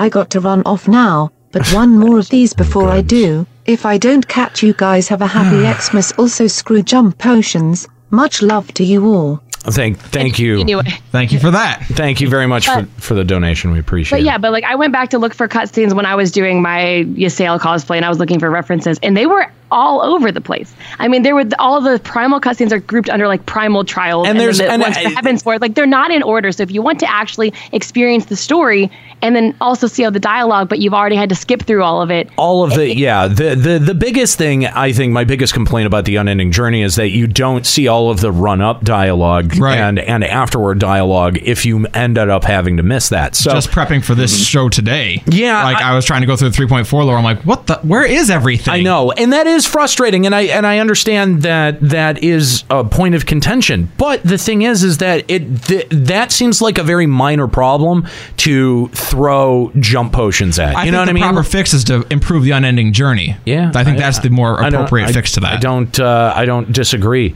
So real quick, Zero, what was your second point?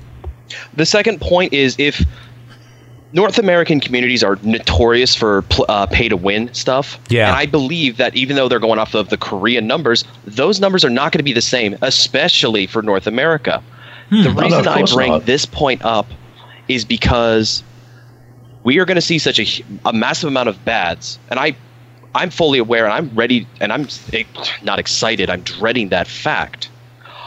But what was that? You're not looking forward to the influx of players that this might bring in. And I get that. Like we've talked about that in a couple of different roundabout ways too. And look, I do think that problem is a little bit overstated. It's not going to be as bad. I mean, a lot of people said, "Oh, well, this is when Final Fantasy XI added Xbox 360 support." A lot of people said the same thing, and it wasn't necessarily always true. However, I do. Whoa, that was a bit. Only people who should be jumping are Van Halen. Okay. Thank you, Thor Carson. That bits one threw me off. It did. I was like, what the heck was that? Not used Windows to that 10, noise. damn you. It's a new noise. Anyway, but yeah, no, I look, I understand what you're saying, and I do worry about that too, about the quality of player that adds. And I think that you bring up a really good point here, Zero.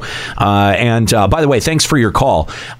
You bring up a really good point when you say that culturally, pay to win is a lot more accepted and a lot more there's a lot more people who partake in it in America than in other regions. So saying that data might be skewed coming from Korea, I think that's a totally fair thing to say in this instance. Could definitely be the case. I definitely do. And I happen to think that if you give players the means to be able to do this, it's not like they're not going to use it. You know what I mean? Like, yeah, that price point is pretty steep, but we also know that they're going to back the price point down eventually, that stuff will go on sale and all this other stuff. You know what I mean? Like, there are little concessions that they'll even make to that to that idea. So appreciate the call. Let's go back to our phone lines one more time and talk to Crimson Tinted of Balmung. What's up, Crimson?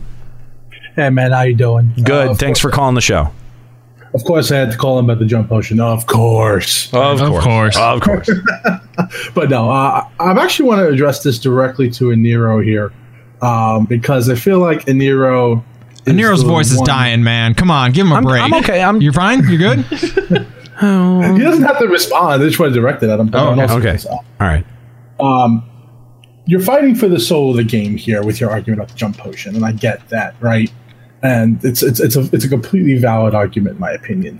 But at this point, I would say the problem that a person in your position, which is essentially defending the soul of the game here, has with this jump potion argument is it's the argument that won't die, right? You've copped to it yourselves. It comes up over and over over again. It's like a cockroach. You can't kill it. Yeah, I'm tired of making the argument, man. And that's part of it is I think that, and you're hitting on it right now, that the length of the discussion is part of, those critics of this decision are slowly going to be beaten down, or even, they've taken to the other side of the fence if given enough, like, fine, fuck it, give me a jump potion if it'll make you shut up about it. If I can stop hearing about it. Exactly. Yeah. And we wanted to do 30 minutes on this today. Tops. I know. And I think that's the main point I'm trying to make is I feel like we've crossed that threshold where if we keep being, as it were, sticks in the mud about it, or if we hold fast to our guns in this, we're just going to keep having this discussion until it happens anyway. It's taking all the oxygen out of discussing everything else that we could stand to be discussing right now about how this game could improve. So give him the fucking potion and let's move on to actually discussing shit about this game that matters. This isn't going to stop. It's just not. I definitely appreciate your point for sure. And it probably won't stop. Can't stop, won't stop. When this one dies down, when the actual announcement that it's coming comes out, we're gonna be right back to this again. It's true. It's true. And the thing is that it is gonna happen. Like we know that it is gonna happen. And I think the question is when is it the right time for this to happen? And I think that is an important consideration to make. It can't just be blown off, I don't think. And just saying just give it to him. Like I'm not there yet. I'm not there yet because I do think that the timing is wrong. I've kind of accepted the idea that we're going to get it eventually. Like this is just something that happens in modern MMOs. But the timing of it is something that I really am going to be very critical on, and I'm going to keep pushing on, and I'm going to dig in on, because I really do think that is important in terms of your business model. Nobody wants to see this game fold. Nobody wants to see this product fail. More? Aniero, the sole defender of EORZEEA. He fights with Robin Hood. Why did it spell it like that? Okay. Well, that was weird. Usually she at least tries to take a stab. How am I gonna... There needs to be a Roskilde gated with a jump potion. should require Doomagalex with 270 eye level gear on synced only. Wow. Fair enough. And but to your point on the timing of it, I don't even think that they're off by a mile. I think as early as 5.0, it would probably be justifiable. 4.0 still seems early to me. I agree with you there. Yeah.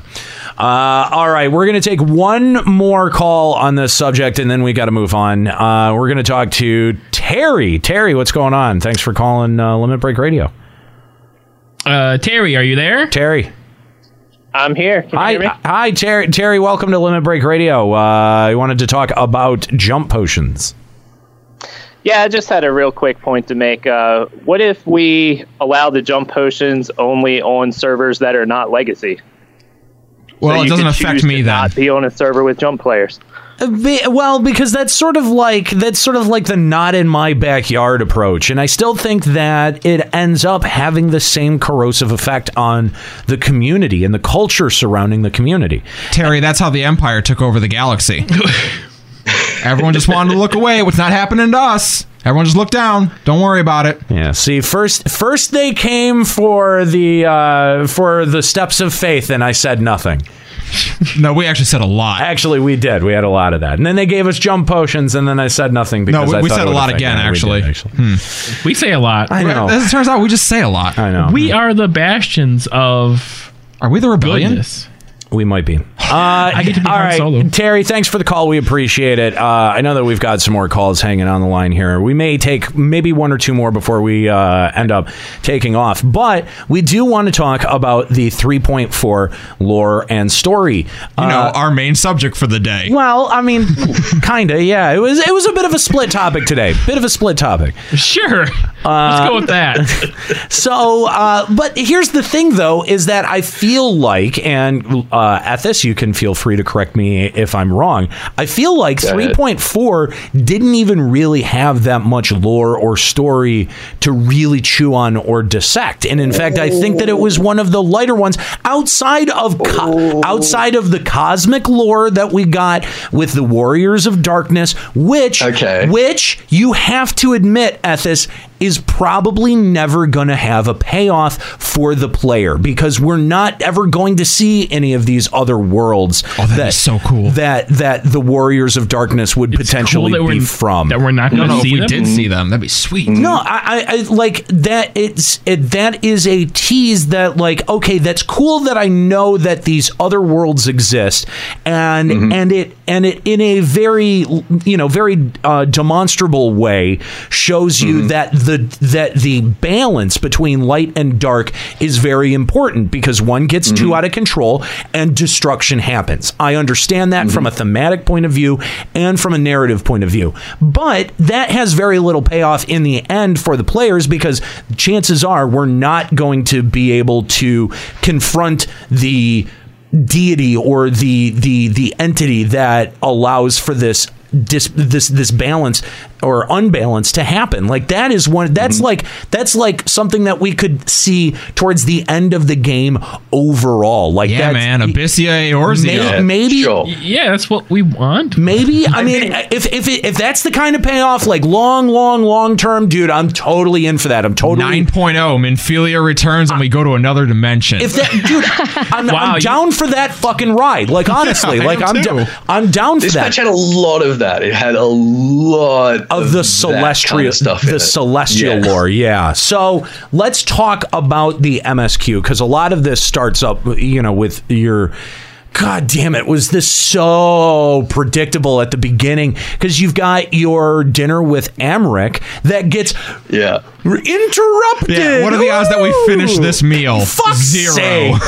There is no chance we get to the end of this meal. Okay, well, if it didn't get interrupted, it's like, okay, let's eat our meal. Okay, la la la. Oh, and we're done now. And then we let's kiss just at the end. Let's just move on. And then what? And then you're like, oh, what the fuck did we eat our dinner with? It would have been, you know what? No, I'm going to just put this out there. It would have been way funnier if for no reason they just put the character model of Amric with the knife in his chest, like just eating dinner normally, just like, hi, how's it going? Like for no fucking Still reason. Stabbed? Brutal. Yeah, exactly. Exactly. No, that whole dinner sequence was worth it purely on watching your character suspiciously watch the person pour drinks. You're like, Yeah. No. I know how this goes. I get poisoned every time I have a drink in this stupid world. Been having this happen a lot. Okay, well, to be fair, like, you see him pouring something in the drink, and you don't know what's in the drink. So, like, is your character just never going to drink ever again? No, but that's kind of like... Are you going to bring bottled water with you everywhere you go? Bring your own You drink. should. BYOD. That's what I like. That's very rude to House Amric. Thank you very much. Great. Look, we've got the Echo. We don't need a drink. We don't need a poop. We got the Echo. Need to poop? Is that confirmed? Is that canon? Yeah, but have you ever seen the Warrior of Light take a dump? Well, admittedly, no, but I also wouldn't expect to. That was some really awesome fan art, by the way. Oh, God. Yeah, it was Nika fan art, too, I'm sure. Oh, no. Warrior Fleet taking a dump on Nika. Oh, God. Oh, God. No. Dear Lord, no. Make it happen. So we get our redirect over to Zelphatol, which, as predicted, ended up being, we just got the one dungeon. Zelphatol was awesome, though. As a dungeon, I really enjoyed that. I enjoyed getting to see, basically the Ixal are just scraping out a meager existence there. It's not like they're flourishing by any means. Well, yeah. What can you tell us about, do we know anything about the reason that they're trying to summon Garuda? Yeah, so basically what the Asians are all about at the moment is escalation.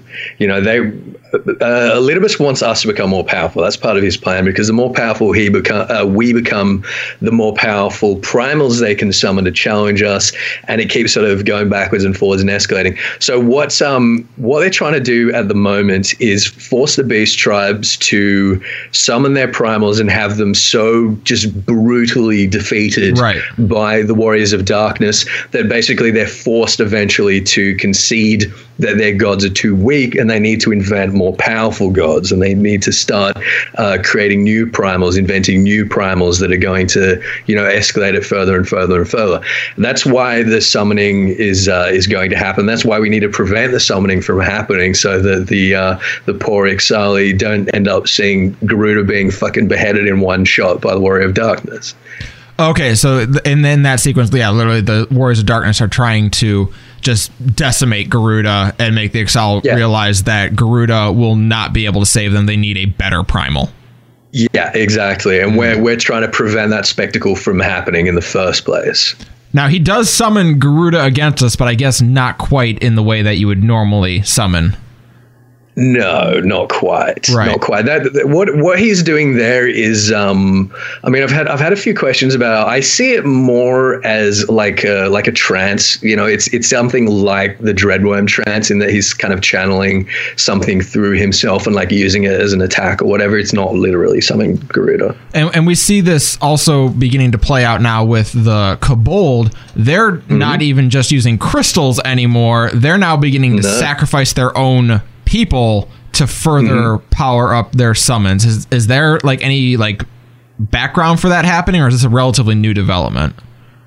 No, there is some background for that happening. We know that blood sacrifices have been made for primals before, and we know that a lot of the implements that they use, a lot of sort of the ritual focuses and stuff, tend to be made out of bits of bone or other pieces of bodies that have been sacrificed to their primal. So it's not without precedent, but it is another way of, ether's made up of all things, right? Crystals, blood. It's no different. It's it doesn't matter where it comes from. All coke for the furnace, right? Yeah, exactly. So what, so as we're moving towards our final confrontation with the Warriors of Darkness, we have the whole sequence with Gabu, who is a very polarizing character, I think, in the community. Someone loves him, someone hates him. What did you think of that whole sequence with, Alice and Gabu? Someone hates Gabu? I think a lot of people hate Gabu. If he wasn't probably vomiting up a lung right now, he'd probably be in here telling us how much he hates Gabu. Wow. Juxta, you hate Gabu, right? Wow. No, Gabu's fine, I feel. That's not what you said before. You were like, he sucks, I hate him. Okay, so what's the position of hate against Gabu? Because this is something I actually haven't kind of encountered head on. You're blindsiding me. When did I ever say I hated Gabu? I'm just setting Juxta for failure. Oh, it's Jesus Christ! Fuck you, asshole! Fuck. Even if you're not owning it, like, do you know what the position is that people are taking against Gabu? It's a lot of the standard, like, oh my god, it's like Nero. What was your stance on Gabu as a character? Man, I don't know. I mean, I guess I didn't really like him, but I didn't find him offensive or anything. I mean, he was fine. When it was first happening, I saw a lot of people just saying, like, this story feels so played out. His character. I guess it felt kind of forced. Yeah, with his whole parents. Maybe that it just happened too fast. Like that was a story that needed to play out over more time. During that whole Did thing. you? Okay. Yeah, because I didn't expect. Shocking. The woman almost cries. Great. Yeah. Okay, shut up. I didn't expect to actually like see the dead parents on the ground there, and I was like, this is getting really dark for a Final Fantasy MMO. And I sat there and I was like, we're really just sitting here looking at his dead parents. This child goes into complete depression, and it explores like, I mean, he completely shuts off. Except, and, like, this is kind of a different aspect of the NPC characters that we've seen in this MMO, and so I felt really bad for seeing a character's dead parents on screen was kind of surprising. Yeah, except I mean, it like zoomed in on them. I was like, "Holy fuck!" I thought we were going to rescue them. Like, this is messed up. Except if you really, really wanted to have that arc have way more impact, you don't do it with Beastmen, because we kill Beastmen all the time. All the time. That's what we go out and do. We're murdering. I'm sorry. How many parents have you gone out and murdered in the I drank your blood. kobolds? Okay, but this is like also totally. This is like it kind of hits on a different level, because the game actually did a pretty decent job, like introducing the character Gabu and then like making you actually feel for him. Hang on now. I thought it did a good job personifying the Beastmen, like because we see them as things we just go out and kill. I'll give you that. We do get to work. When we do get to work with the more like nice reasonable version of the Beastmen, I feel like it's nice to actually see a more humanized story surrounding them. We're closing the gap. And that's going to be a really, really, really important theme going into 4.0 with the newfound animosity from the Empire, is that the Eorzeans and the Beast Tribes are closing the gap. Okay, all right. I can see that. All right. Because we've already seen a stronger, like, we're not openly hostile with the NAF. We've already seen that. We have the Beastmen, all the Beastmen quests, where we basically kind of become one with the tribe almost. And now we've also got the Griffin guy basically paying crystals to get the Amal Jah to help him fight him. Right. The most important thing here that we're going to see moving into 4.0 is what this gap closing is going to look like from the Imperial perspective. And what it's going to look like is, oh, hey, shit, Eorzeans are summoning primals. Shiva. People are trying to summon Ralga. The reason why Gaius Van Belsar, the most pragmatic villain we've ever had, wanted to commit genocide against the beast races categorically was because they could summon primals. The gap is closing. We're becoming more like Beastmen. Beastmen are becoming more like us. The Imperials are going to be looking at that. They're going to see that the Eorzeans need to go. Ooh. Okay. All right. Now Now, from that perspective, that's actually far more interesting than my direct read of what was happening, which was, oh well, this is a lost narrative where you're really supposed to connect with Gabu. And by the way, was that a character that we had known from the Beast Tribe quests? I don't think not to my knowledge. No, it was a new character. Yeah, okay. All right. It was an entirely new character. Yes. All right. Because he was placed down near where the Beast Tribe quest givers are, and I just wasn't sure if that was a character that we had known, because I don't really pay a whole lot of attention to those. But my point being that it felt like a lost story told out through the pulled punch of having it be through the Beastmen tribes. But if like what you're saying, and maybe there's some validity to that, but I actually is to humanize them. The purpose of it is to humanize them. And if that is the case, dude, I'm way more on board with that. Like I am 100% on board with that, because you're right, that gap does need to close, and if that is in fact where the Garlean Empire sees the threat in Eorzea. That's what I'm expecting. Yeah, that would be really interesting. The first when they fought Shiva. Oh, hang on, we got make Eorzea great again. Kill all the Mughals. Kill all the Mughals. Great. Thanks. Sorry, we had a donation. That's all right. When the Garleans encounter Shiva over Azazlar, that's the first time that they've realized that people can summon primals, and they're going to be like, oh shit, now there's people trying to summon Ralga as well. They're like, holy shit, these Eorzeans, they're no different from the Beast Tribe. Do you think that do you think that's why we have escalate? Oh, no, go on. I'm sorry, I didn't mean to interrupt. No, that's all right. I'm just going to say, like, the thing is, this new Legatus, we've got to have a reason to butt heads with him. There's got to be an escalation, and I think the escalation is going to be coming again from that closing gap, and him deciding that actually Eorzea needs to be exterminated. He's going to be a lot more like a nail. Interesting. So you think we're going to have at some point Xenos just basically say they all got to go and declare war? I think so. I think that's I don't think that's going to happen like right at the beginning, but that is going to be what gets the Grand Companies reinvested in the war against Garlemald. Their hands going to be forced. Do you think we'll see more of that play out in 4.0 or in 5.0, which we already know is we soft believe is going to be Garlemald? We're gonna see it starting to play out in 4.0. Interesting. So we already know that we had seen one scene in the 2.0 cutscenes of the current Emperor stepping up to take the place that he's in. A lot of folks have kind of surmised that this is going to be the arc for this new Legatus that's incoming.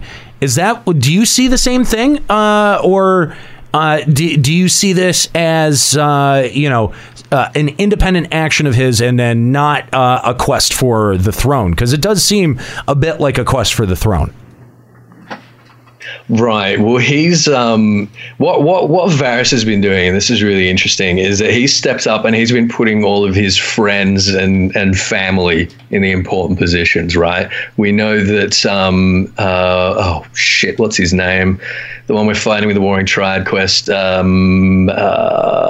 6th Legion guy. Regular Van Hydrus. Regular Van Hydrus. He's a childhood friend. This new Legatus, he's got the same last name. He's going to be like a brother or a cousin or something like that.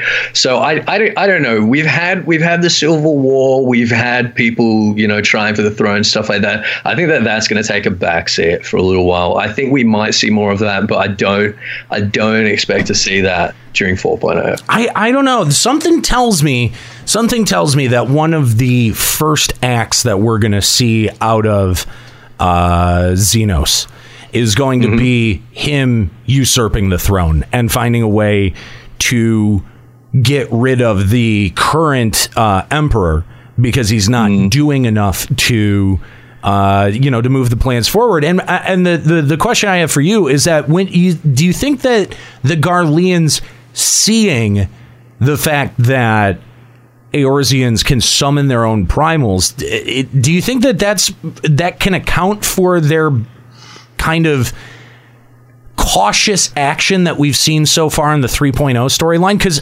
granted, 2.0 was a very different very different arc, but we saw a lot more action out of the Garleans in the 2.0 arc than we did in the entirety of the 3.0 arc. It's been really just relegated to what's going on in the with the Warring Triad. It's the only place that we've seen them at all. Yes. And that's true. And otherwise they've been very, very quiet. So I mean, do you think that they're kind of biding their time?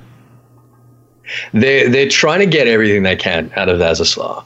I mean, you mentioned 2.x that we saw more of Garlemald and what they're about. But the thing is, like, Gaius during 2.x had no communication with the Garlean capital. There was a war of secession going on. He was entirely just AWOL. He was doing his own thing. Right. Entirely. Yeah, 3.x. It's all about the Warring Triad for them. It's all about developing this neurolinking technology. There's a lot of stuff in Azazlar that they can use, and I don't think it's so much biding their time as amassing resources. And that's kind of, I see this 4.0 storyline kind of playing out with Xenos not necessarily acting on his own, but maybe not acting as the Emperor would deem him do so. And having that cause some friction. Maybe? And that's maybe their justification for why we're eventually able to rescue Alamigo. It's like, well, they weren't against the full force of Garlemald. And then in 5.0, say, okay, now with Xenos out of the way, Garlemald is unified finally against us, because in 2.0 there was the War of Succession. They kind of sat out Hetman's Ward. 4.0, like I said, I think Xenos is going to act on his own. And then in 5.0 we say, you're now against the unified full might of Garlemald. Prepare your anuses. Yeah, I think 4.0 is going to be about sort of annexing those little client states, and I think it's going to go beyond Alamigo. I think we're going to be engaging a lot more with Doma as well in 4.0. The crater. It's not a crater. Not. It's been several years. I mean, Germany wasn't a crater in 1951, was it? I think it was, actually. I think it's still a crater today. Pretty sure. You know what I mean. Yeah, what I mean. That's actually very interesting. Like, if maybe the 4.0 storyline is taking back Alamigo, and then the 4.1 to 4.55 is taking the other sub-outlying territories, that'd be very cool. But I don't know how they would do that without introducing new zones. They will introduce new zones. Oh, Ethys. Well, you got me. I'm aroused right now. Mid-patch zones? I don't think that they're going to do that. No. I don't think it'll be mid-patch. But okay. I can guarantee that I can guarantee that Gira Bunya isn't going to be the only new zone. Okay. All right. Well, yeah. Well, I think we could guess that. To me, it's more of a question: are we going to push farther north and east at that point? We're going to push farther east. We're not going to push any farther north. We can't push any farther north without stepping into Ilzabad. Right. Yeah. And I mean, we're going to be crossing the sea and seeing a little bit more of Othard. See, but much like in 3.5, we'll be going over Baelsar's Wall. I think that through the expansion cycle, I think that we'll end up pushing there. But I think that that's naturally where we have to go after we've finished uncovering the entirety of the Eorzean continent. It's either that or Marasidia. Like, there's not very many places to go from there. Are you saying we need to push north into Ilzabad? Yeah. What I'm suggesting is that 5.0, we're going to push into Ilzabad. Before then, we need to tighten our grip around Ilzabad, because Ilzabad is like, that whole thing is a fucking fortress, like 10 times more so than Alamigo is, and we're going to want to take back all these little sort of client states, like these sort of easy pickings, if you will, around the sort of around the borders of Ilzabad before we try tackling it directly. So what you think we're going to push east? So you think we're going to push east to Doma and have that start there, unite maybe and bring sort of like a double fronted attack to. Exactly. Okay. All right. I can see that. Is there anything left of Doma? Because last we heard, it was razed to the ground. Oh yeah, it was absolutely smashed. But there's still going to be people there.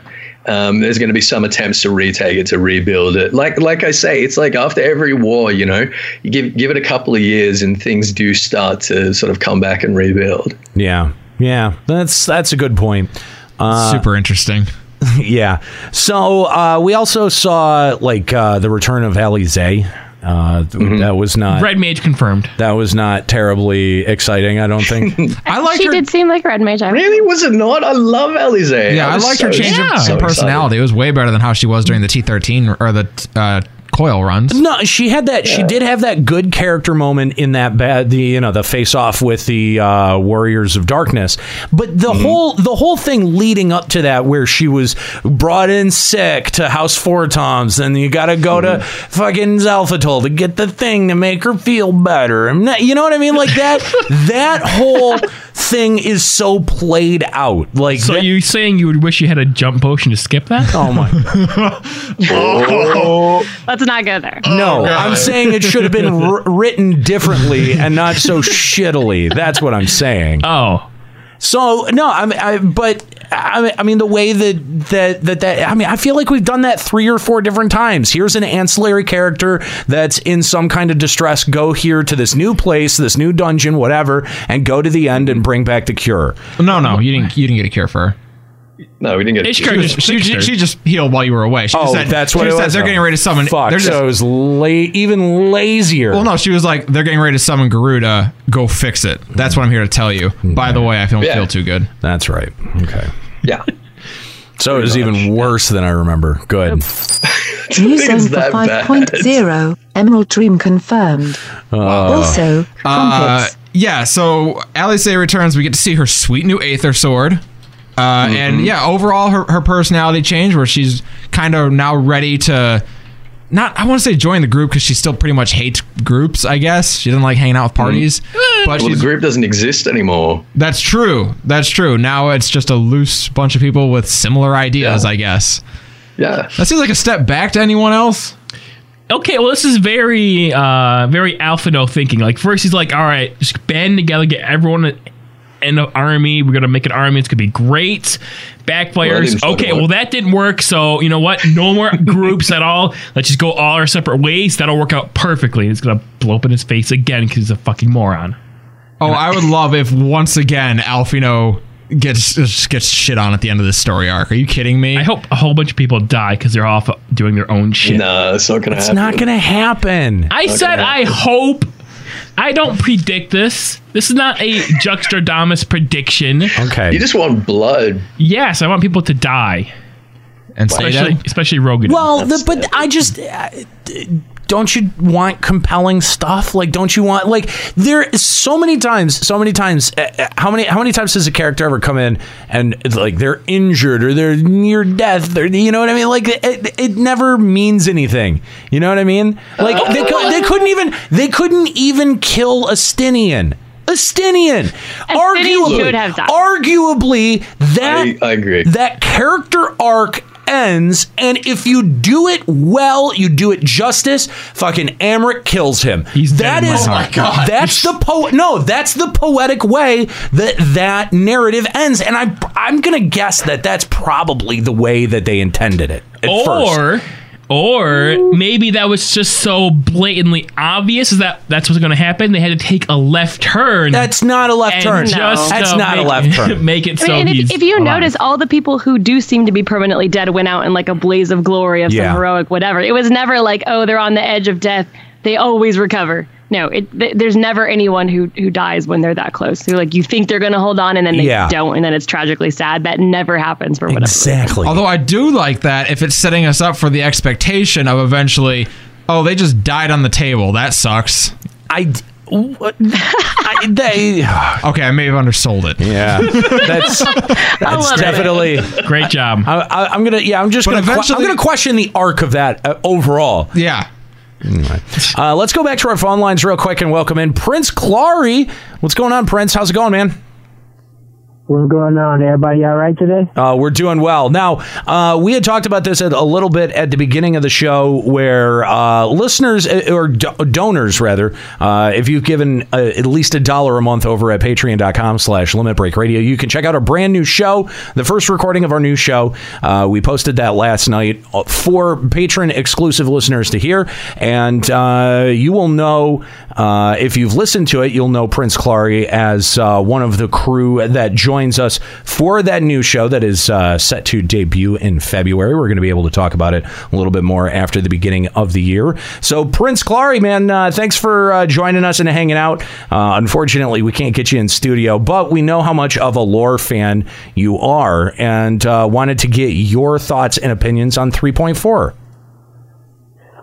Well, the first thing about 3.4 that the Ethys touched on, and I want to kind of take it a little further, is not so much that Eorzeans can summon primals now, but in a way, Eorzeans are becoming primals. So we have Ezreal, who essentially was a personification of Shiva, a host for Shiva, if you will.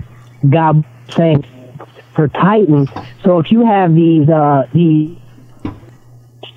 tribe members who are becoming primals themselves and aligning themselves Scions, then that poses beyond just the normal threat for Garlemald. That poses even larger threat because, as we know, you have the nuclear option in the Warrior of Light. Plus, you have all of these primal, in which I think there'll be another one down in, I believe it's called Kaglathon, which is like the only I think we'll go to in 4.0. So, no, we'll go there, I think.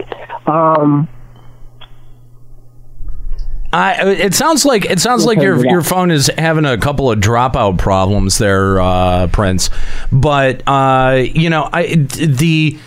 the way that the Garleans are pushing into further deep into Eorzea, and a lot of fascination being drawn on Azus Law. There's a lot of preoccupation with Azus Law going on, and again, the efforts of the Garlean Empire were not necessarily so focused on one area as they have been, as in Azus Law. And during the Sophia cutscenes, you do actually get a little bit of a hint as to why that might be. Ukulele tells you that the construct, the early, like the beta version of the machinations that excuse me, throat's going out on there, that the machinations that held Bahamut in place as the Moon of Dalaman, that beta that essentially exists with the Warring Triad, but in a much simpler state. Right. And so you've already bested the Fiend, who is bound by the same sorts of things, the Goddess now, and we're going on to the last one, and he straight up says that doing this avoids a potential 3 calamities that could come out of this. And so, you have to wonder, what is the fascination that the Garleans have? Is it specifically in binding the icons?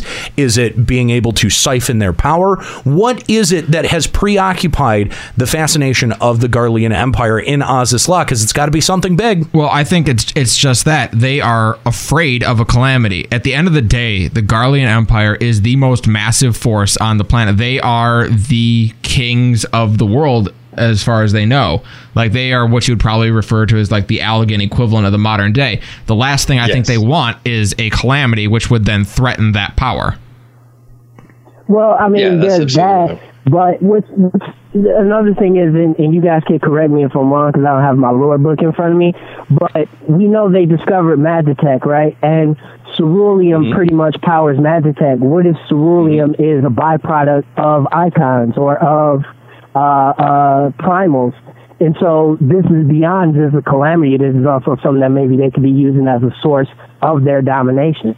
Yeah, and having that used as a fuel source for their Magitech, I think that's kind of a big deal, and also puts an added level of interest or of incentive for the Garlean Empire to know more about icons in exactly the way that they function.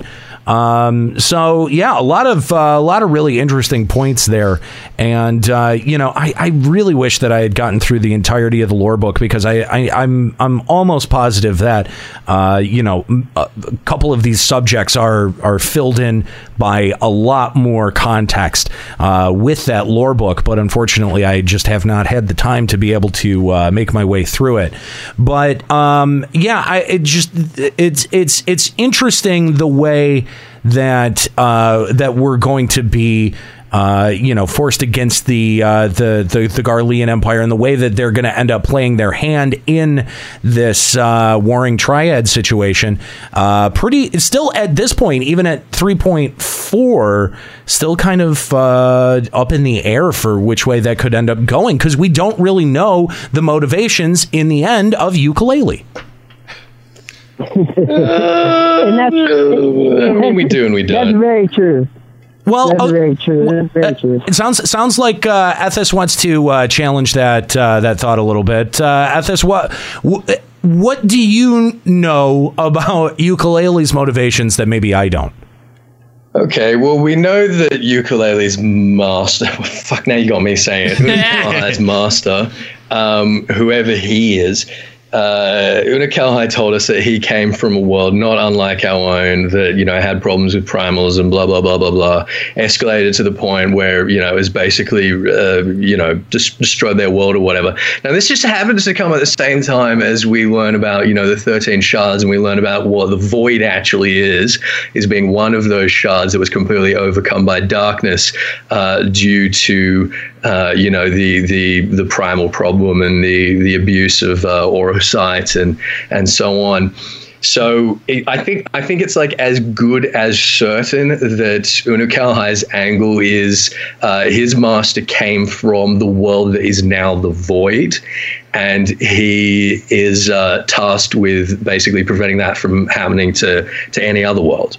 So what would be the motivation to prevent that, though? I mean, because I sort of feel like he might be trying to further a plan to make not necessarily the Ardor, but some kind of calamity happen here, because we don't really know what will happen when all three of the warring triad are defeated. Like, it could, like we think or we're told, it could end up solving a problem, or it could end up making a far larger one. All magic disappears.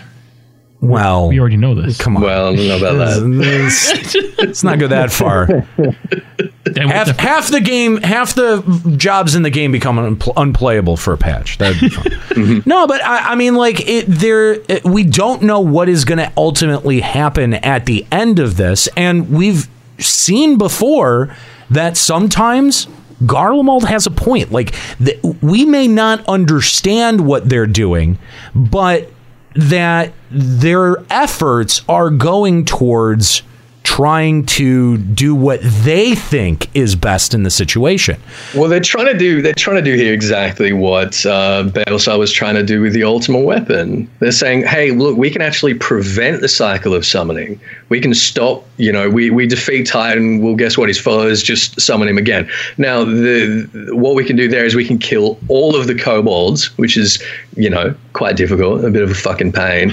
Or we can just, trap Titan in a giant fucking Pokeball. We can use him as an energy source and prevent him from ever being summoned again. That's what they want. It's very simple. Right, but I mean, in this case, doesn't that almost put us on the same side? Like, these three icons, who's left to summon these three? They're people who originally summoned them have been dead for many an era now. Right. Well, what we know with, I think it was with Saphir anyway, or it might have been with Sephiroth. In any case, we know that they did have some of the followers in stasis. Yep. But Unakalhai just switched off and he killed them. Yeah, because he didn't want us to have to dirty our hands with it. He's got us like on some pedestal as some great being who would do no wrong. Yeah, exactly. So he switched them off so that they can't be summoned again. So that same thing sort of happens, right? And we saw the same thing happen in Dalamud. When we deactivated Dalamud, it killed all of the Mericidian dragons that were in there, that were being kept alive to retain Bahamut, and that was sort of the big tragedy of Mericidia.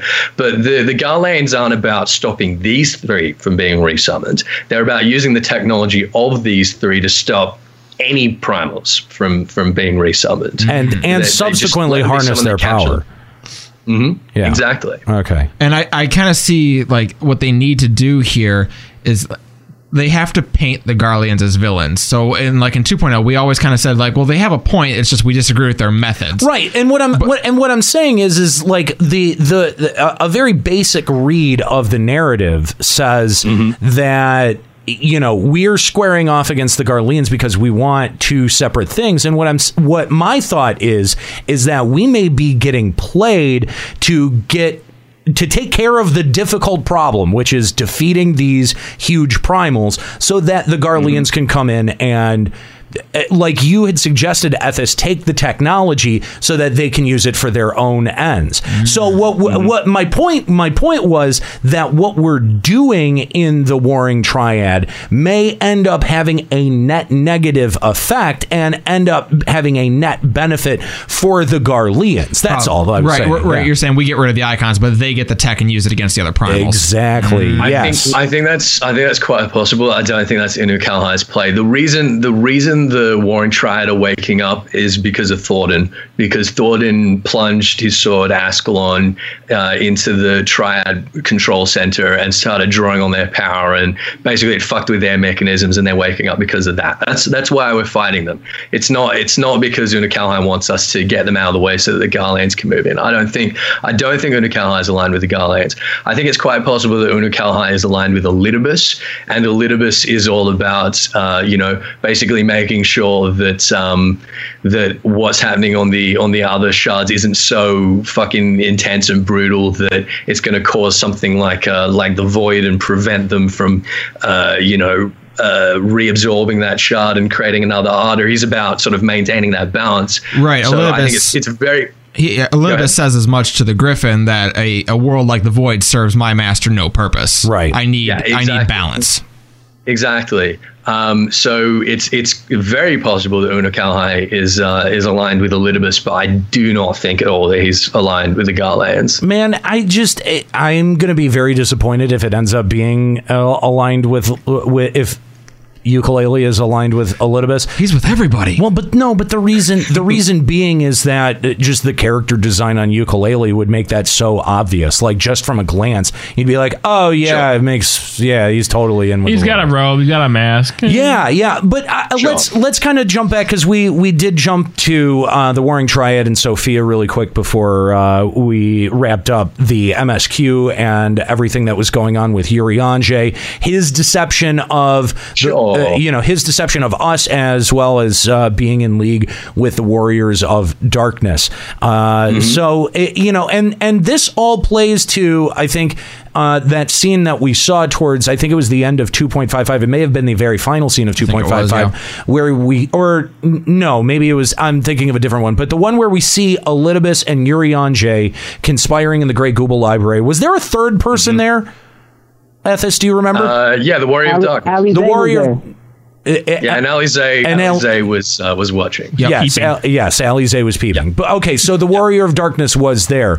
Now, is my read of that scene correct in that Elidibus was sort of acting as a bit of a broker of introductions between the Warrior of Light and Urianger, so that the Warrior of Light would end up therefore trusting Urianger a little bit more? Like, oh, this dude, Warrior of Darkness. Warrior of Darkness. Okay. I'm sorry. Yeah, that's what I meant. The Warrior of Darkness. No, not so much. It was the purpose of that scene was to demonstrate that Elidibus believed that Urianger, unlike the other Scions, which is something that a lot of us suspect already, is a creature that's moved by reason alone, and is like, well, if I only show him the truth, that'll be sufficient to get him on my side. And the Warrior of Darkness was there to sort of as like a demonstration. Okay. Interesting. And I think that this. Oh man. Because totally coming out. Yeah, Clary, man, your phone is cutting in and out. I'm not sure what the issue is there, but We've had some problems with the phones today. Sorry, man. Unfortunately, we're gonna have to let you go. It was, of course, always good to hear from you, but unfortunately, with the phone dropouts like that, it's just really difficult to keep you on and part of the conversation and still be able to contribute and respond to the conversation. So get in studio, man. Yeah, right. Yeah, if you Callow's never here. There's a chair open. That's right. There's a free mic, man. You could have been here. No, I'm just playing with you.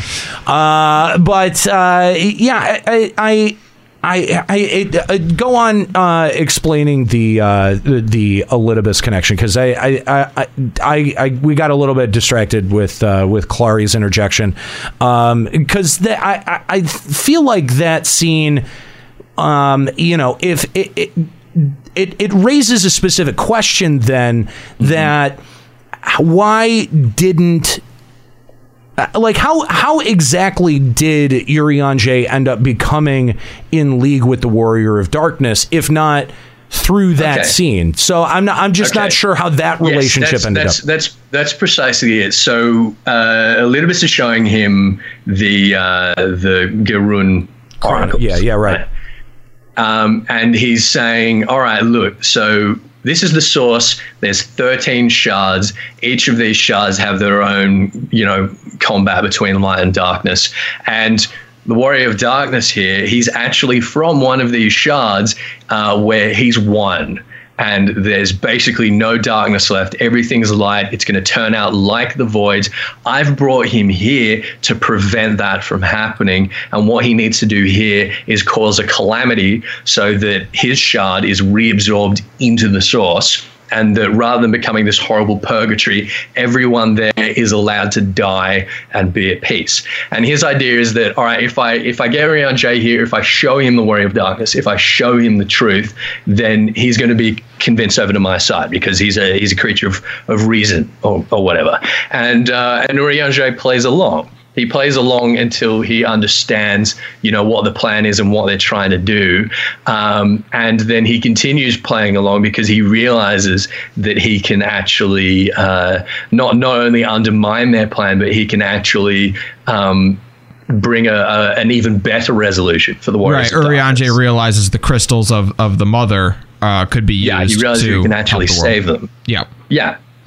And that's what Urianger's whole play is about all the way through Heaven's Ward, is learning as much as he can about this sort of new cosmology that is being discovered by us.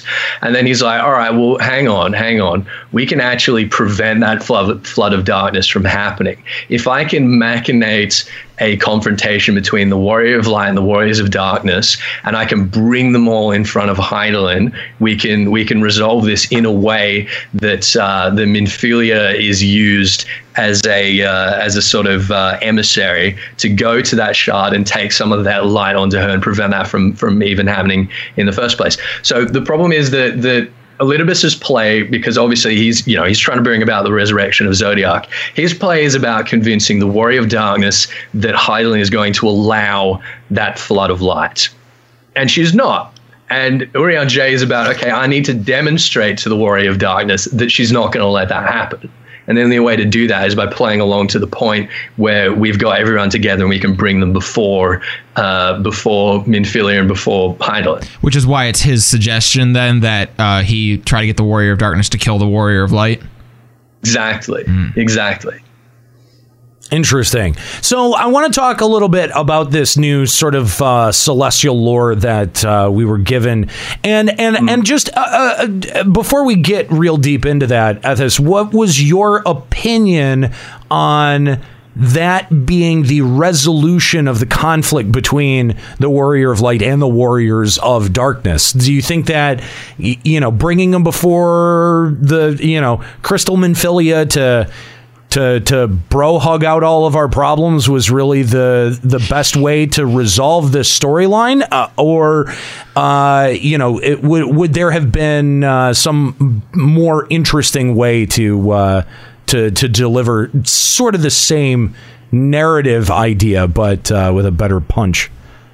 I think resolving it with that kind of catharsis was really nice, because what's happening there is that The Warriors of Darkness, they're basically returning their world. They know that their world's been saved, but they're dead. They've already given up their bodies. They're effectively dead. We know we haven't seen the last of them. Yoshida said that basically, but I don't know how we're going to see them again. But it does end with them being allowed to die and allowed to be at peace, and I thought that was really poignant. I thought that was really nice. I do think that it was poignant, but I also do feel like the entire arc was a little bit rushed and a little bit fast. Yes. You know, we didn't get much of a build up towards this. We didn't really get a real chance to connect with the characters, and then so when they died, I don't think that it meant as much to me. For as long as we knew nothing about them, suddenly we knew everything about them. Right, yeah. They went from being a complete enigma to being, you know, like now we know absolutely every detail about them. And it's wrapped up. Well, so that's the thing. Yeah. We only got a couple of scenes with them before 3.4. But again, we had so much time to sort of think about them and speculate and try and sort of dissect them in between patches that I feel like, personally, I feel like I felt a lot more attached to those characters than was sort of warranted for their screen time. Now, go ahead. Well, what I was going to say is, see, what would have connected me to those characters is if they had said, or if Yoshi had said that they were maybe not directly, but in a sort of indirect or allegory way, supposed to represent the party that we see in the opening cutscenes for nearly every Final Fantasy XIV. You know, everyone calls them Derpland or, you know, whatever that party is, but that composition was represented in that party there as well. Yeah. And I mean, I think in a totally indirect way, in a way that, you know, Yoshi-P said, no, they're not supposed to be those characters, because you will see those characters later on. Yes. That was a little bit of the thing that disappointed me. If he had said, that even if they were in, you know, even if they're the alternate universe version of them, even in an indirect way, but yes, that they were supposed to stand in as representatives and represent them or something, right? Exactly, and so that it would have felt like that narrative punch that was being delivered was more of a send off to 1.0 players, or a send off to the idea that, you know, you had invested and ventured and tried to save all of your friends, but in the end you won, you saved them, you know, you won against that threat, but ultimately everything was still taken from you. That is a huge, I think that is a huge narrative and emotional punch that would have been better served for players that have been sticking around since 1.0, because it did feel like at the time, dude, I've been paying my sub, I've been logging on, I've been playing this, I do love this game, even in the 1.0 shape that it's in, and yet still there's nothing that I can do to stop this whole thing from being destroyed, wiped clean, and started over. See what you're saying. And how scary that was at the time, how unsure that was, how unsure of a proposition that was. I think that would have been a great narrative punch to deliver right there, and I feel like it was a bit of a lost opportunity. But that's just so. You see the Warrior of Darkness and his sort of emotional state in 3.4 as an allegory for players at the end of 1.0, right? Absolutely, yes. And that sort of that moment of catharsis with Heidelin is in some way sort of Yoshida stepping in. Yes, yeah, and that was my read of it the very first time that I had went through it, and then of course we had all of these interviews at FanFest and afterwards where he definitively said, no, that's not what that's supposed to be. I always assumed that the Warriors of Darkness were supposed to be the 1.0 people. Yeah, like that's so much like the people that have been in like the most recent trailers for the expansions and stuff, but like just the 1.0 guys.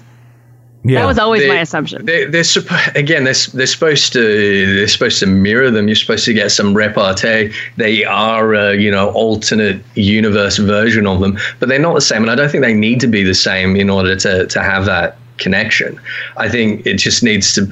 I don't know. They may not be the 1.0 characters, but they are warriors of light. They are Heidelin's chosen of another realm. Yeah, exactly. Yeah, what I really liked about this was at the during this whole run through Heavensward at the very beginning, especially like from 2.55 up till the 3.1 era, there's that whole thing of Heidelin's gift is taken from you. Yeah. And you feel like they play with the theme of, has Heidelin abandoned her children to the darkness? Sure. They really play on that theme. And then you meet these characters who feel that to the nth degree, where when they finally did do everything that Heidelin asked of them, they were met with like death and purgatory for it. Which felt... And what they're trying to do... What they're trying to do, again, the really important thing is the reason they're here, the reason why they're still fighting isn't so they can save their world, it's so that they can be allowed to die, and everyone in their world can be allowed to die. That's how desperate they've become, is that they've been convinced by Elidibus that is the better option, that everyone be allowed to die. They don't think their world can be saved. They're not there to try and save it. They think that that's completely out of the question. That's not even an option for them. See, I was more confused by the concept of multiple worlds in the first place, because I feel like it was thrown in kind of like secondhand, like, oh, you just kind of like, I don't know, the way they're like, oh, well, we're from this realm and you're of the source, and like we're just supposed to understand what that means. Yeah, I'm actually just very like, I can assume kind of what it means, but the fact is that like they just threw all this in, and I'm like, okay, so what happened to the other realms? Like what, like you don't really get the full. Well, we know what happened to some of the other realms. I can tell you what happened to some of the other realms. Yeah. We were told that, okay, so what's happening with our calamities, right, is that we're causing enough of a sort of ethereal drain, or however you want to put it on Heidelin, that Heidelin is forced to take one of those shards and crush it up into little pieces and snort it up to get her ether back, right? Yeah. Okay. Dang. Jeez. That's what's happening. So the thing is, why do these other worlds exist? Is what I'm like. We're the source, so did they have to take power from us to create these other worlds? That's what I'm really not good. These other worlds were created when Heidelin had to excise Zodiac. Right. There we go. Yeah. And shattered. It split the world twixt 10 and 3, right? Yes. Exactly. Right. Exactly. And Zodiac is sealed. The shards are shattered. The reason why the calamities need to happen, as far as the Ascians are concerned, is that they need to make Heidelin whole again before they can restore Zodiac. Okay. So they need to force her again to snort up all these different shards. I don't know why I'm choosing that allegory. What the fuck ever. Heidelin's a coke dealer. That's already happened. Yeah, Heidelin's a coke dealer. That's already happened to 7 worlds. 7 worlds have been completely annihilated. One of them has been completely overtaken by darkness, to the point where there's no ether left in it. That's the void. And it cannot be. Yeah, that's the void, and it cannot be reabsorbed. And that's going to be a huge problem for the Ascians, because they're going to have to find a way to absorb that. And we're going to have to deal with that at some point. We're going to have to deal with them trying to find a way to reinvigorate the void, or find some other method to absorb the void. And where the Warriors of Darkness are coming from, they were at a risk of that happening as well, of their world becoming a void and just being completely devoid of ether. And yeah. So there's only a couple of these worlds left. How many were there to start with? Do we know this? 13 originally. Now there's 6. There's 6. One of them is the void, and one of them is this world that's very close to the flood of light, which we call the first. And we're the source, right? There's another 4. We're the source. So there's another 4 that we don't know about. Interesting. Mm-hmm. So let's talk a little bit about, because we're getting a little bit low on time here. Let's talk about the Griffin and our march forward towards Alamigo.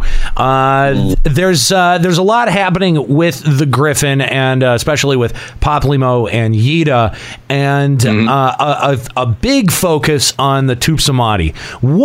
Oh yeah. Why does he want it? Yeah, Ethys, what the fuck does it do? Why would Paplimo go to such great lengths? Because it seems like he had set up a couple of different dominoes to fall to be able to come into possession of the Tupsamati. Yeah, that's an interesting one. A lot of people like looking at Paplimo kind of sus, like, what's your fucking those fucking Lalafels? Where's the potato people? Fucking Lalafels. So to remind you guys, the Tupsamati is an ethereal battery in the same way that like a Dragon's Eye is. It performs the same kind of function. It stores a massive amount of ether, which can be used for various things. Creating a blade of light, summoning a primal, using an ethereal ram ram to break through the barrier of Azazlar. I don't know. Maybe we'll use that on Baelsar's wall. That's what I think is the most likely that Papalymo is going to be about. He's like, Tupsamati, we can use this. We can use this to make a crack in why does he need to have it? If he's on the same team as the Warrior of Light, why can't he just? What bothers me is that wasn't it Minfilia who gives it to you? Yeah. Minfilia trusts and Hydaelyn trusts the Warrior of Light to guard this weapon, and then all of a sudden Papalymo's like, "Hey, can I have it?" And you're like, "Okay, yeah, sure." Because it's a narrative problem. Because it's a Deus Ex Machina, and if we have one of those in our back pocket at any point in the story that we're struggling and we don't use it, is bullshit. Basically, if we have to fight a primal and we're in trouble, we don't use the Tupsamati when we've got it. That's fucking bullshit. We should be using it, right? Yeah. Next time we see an Ascian, we should blow him away with it. Exactly. We should blow them away with it. So we can't have it. As a narrative device, we cannot have that kind of power. That makes sense. Having it be removed with somebody else. Okay, all right. But I feel like he should have provided some kind of explanation rather than me just handing. It made Papalymo seem very shady, and it made me feel like, well, Hydaelyn trusted me, and I'm just going to hand over this weapon. And I think that was makes me feel like a big idiot, like throwing Nidhogg's eyes into the gorge. I don't know. I feel like the Warrior of Light is a big idiot. Minfilia should have probably turned to Papalymo and say, "You were Louisoix's disciple. Take this." Speaking of, let's talk about Elidibus giving Nidhogg's eyes to the Griffin, because that happens as well. We now know that the Griffin is in possession of the eyes of Nidhogg, and I mean, what application do these have other than creating, another Nidhogg at this point, or becoming an ethereal battery? Like, destroy the Empire that's inside Alamigo. That's exactly the same thing. Is that they're another ethereal battery? We've got an ethereal battery. He's got an ethereal battery. Everyone's got an ethereal battery. So basically, we've all got nukes. And, right. Well, because at the end of 3.3, Nidhogg's spirit is laid to rest. There's like no chance that these eyes will possess him as they did Estinian, right? Yeah, his essence is shattered.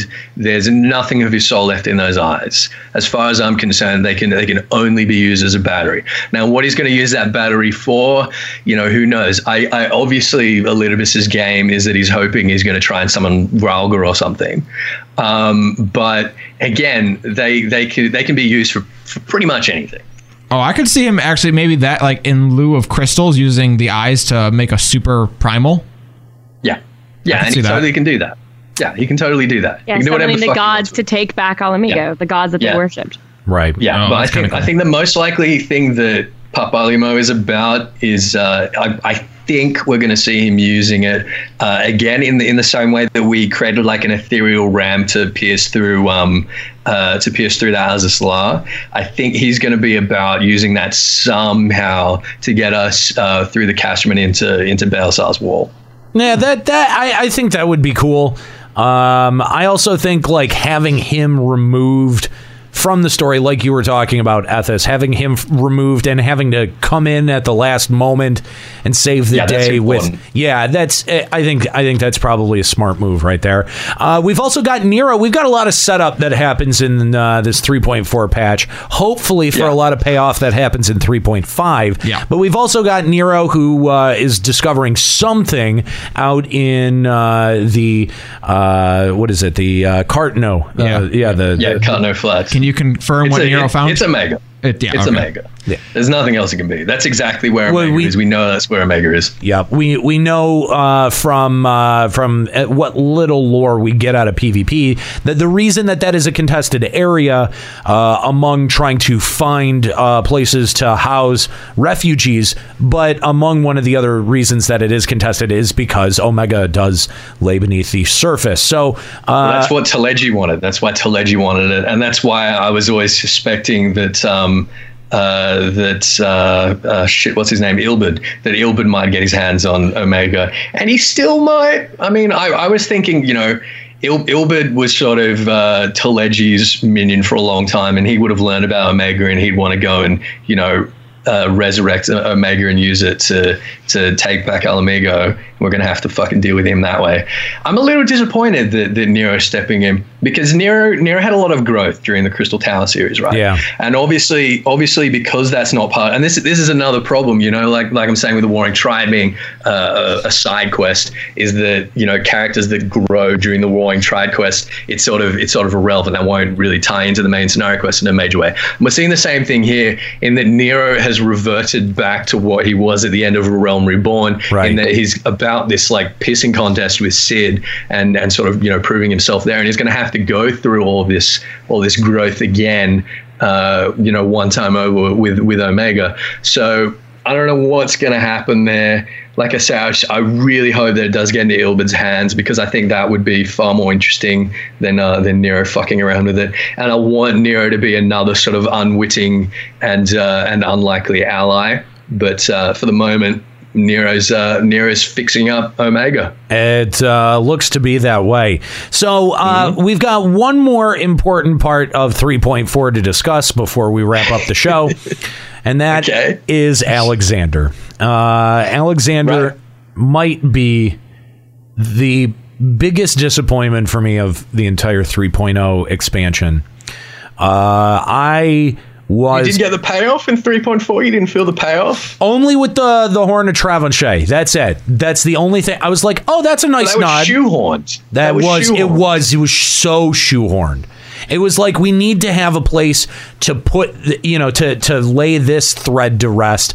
Okay, let's just put it here. And Can we go back and explain why they dropped that thread in the first place? Sure. Yeah. I mean, if you can shed some light on that, yeah. Sure. So in 1.0 we had Stahlman, now Roston Stahl, who was going after the key to Seal Rock, thinking that it was chaining these serpents, Thalios and Pericos, these legendary serpents that had the power to sort of flood the world, and that there was going to be some sort of threads, you know, about that. We were going to have to prevent like another realm-wide flooding or something like that, and they were going to go down that storyline. The reason they dropped that was because, you know, basically while that was being developed, we got those terrible tsunamis in the Pacific. Oh, and the dev team decided that they just couldn't. They had to like, you know, let that go and focus on other things. That's also suspected to be a reason why we didn't see Titan when we were expecting to see him in 1.0, was because of all the earthquakes and things associated with that. They were just kind of trying to tiptoe around that. Right. Yeah. So we had this loose end that we need to tie in somewhere. And the Horn of Travanchet, I mean, it does work in a similar way to, you know, Tupsmayo Dragon's Eye. It's another ethereal battery. Yep. And another ethereal battery. That's the one that's being used to power Alexander's core. Yep. And that's literally the only application that they gave to it, is that here it was a thing that, you know. And the thing was that it can draw in Aether from long distances, which is why when they tried to cut off the Aether supply to Alexander, they weren't able to. So it's not going to work. So what they tried to do with this is deliver a time travel story that doesn't end up ever impacting the player, that doesn't ever end up involving or impacting the player or asking the player really to get involved with the act of time travel. If you think back to Wings of the Goddess, you know, that had a much more active time time element to it. You're absolutely right. But the way I see Alexander is an introduction to this theme, and it's a precedent for something like the Wings of the Goddess. I got really, really excited about time travel this patch, and particularly, you know, now that the precedent is set, we know that we've got all these historical warriors of light, right, who appeared, you know, on the eve of each calamity to sort of soften the blow and, you know, save people's lives and stuff like that. And here I am thinking to myself, you know what, maybe after 5.0, maybe when we're done with the Galilean threat, maybe it turns out that there's only one warrior of light. And that we've been bouncing around to different times and saving them. We get to go to the Mericidian time? That'd be sweet. Yeah. Yeah, exactly. And that was what got me so fucking hyped with Alexander here. Is like, all right, sweet. We've got a perfectly logically sound precedent. They made it something, something subtle, something that's not too heavy-handed, just to kind of, introduce the concept between this and between where Hildebrand's going at the moment. But we're getting the concept of time magic being like a canonical thing in Eorzea. I thought like Alexander set up lots of really cool moments, but I wouldn't say that the payoff was there for me. My favorite moment remains the A12 fight. The DPS all split off, go take down the ad, and you realize that it was you who saved yourself in the past. Look, I think the theme, that was fucking awesome. I think the theme of 3.4 in terms of payoffs is not about the things that we got directly or the things that we're going to get immediately. It's about the precedents that are set. There are these other worlds, there are these other times. There's like, it's just opened up our horizons fucking massively, and it's getting me like looking at 6.0 and 7.0 and being like, holy shit, there's all these mechanisms in the world which we're gonna see come up. We're gonna see, and we're gonna look back at 3.4 and we're gonna be like, 3.4 is the moment where all this stuff became possible and became legit. That's interesting because we've known the confrontation with the Garleans was coming for a long time. We've known that's going to be the end game, and I guess it is good to kind of set up there's got to be something after. But that's only true if the payoff ends up coming. If the payoff never comes, if you're told about something that you never actually end up getting to experience or having any kind of impact on your character or on the narrative, it feels pointless. And look, I understand that they're trying to set this game up for the longest development cycle that it has, but at the same time, that's like setting up a TV show for as many seasons as possible. All you're going to ever end up getting is setup with very little payoff, and by the time the payoff should be coming around, it's canceled. There's no more money. There's no more game. There's no more TV show. It's done. And that's an intrinsic problem to a long, drawn out narrative where you don't know what the end is. Well, but I find every patch we're getting payoffs and we're getting setups for future payoffs. Like we're getting both. But my point is that if we're setting up things that are supposed to happen in 6.0, what happens if we never get to 6.0? That's my point, is that there's the setup there that never gets the payoff. And then that almost becomes as much of a wasted opportunity as having a tight, narrative, knowing where those payoffs are going to end up happening. But the writers know where those payoffs are going to be, but they're not. You can't approach writing a narrative as cynically as like, oh well, it's probably going to be fucking canned by the time we get around to this payoff. They're just committing to it. And the other thing is, if you don't do it the way you're doing it now, you get Dragon Ball Z, where you beat the big bad guy, and now, oh my god, all of a sudden there's this next big bad guy. Like if you don't have a little bit of like planning out from beforehand, I feel like they're trying to avoid something like that. They're setting up anticipation. I mean, if it doesn't pay off, it doesn't pay off. Like that sucks. But then it's a dangling plot thread, and we sit here and complain about it that there was no pay. Like that's the thing, is that it only matters if there's the payoff. Right. That's the only context in which it actually ends up mattering what you set up. Because if there is no payoff, then it just what was that all about? Right. But if and when the game gets canned, there's always going to be things that haven't paid off. Like that's just going to happen. If the game dies, the game's going to fucking die. There's going to be things left up in the air. No shit. Yeah, but at the same time, there are ways to tighten up your narrative so that that you have an easy out, that you have some kind of out if that does happen. Because I really feel like the amount that they've set up right now with 3.4 and the end of 3.0, that it feels exactly like 2.55 or 2.5 rather, where it was just set up, and we had all of these different things that could end up paying off in 3.0, and half of them don't. And then the half that don't are the things that people really end up focusing on. The fact that do.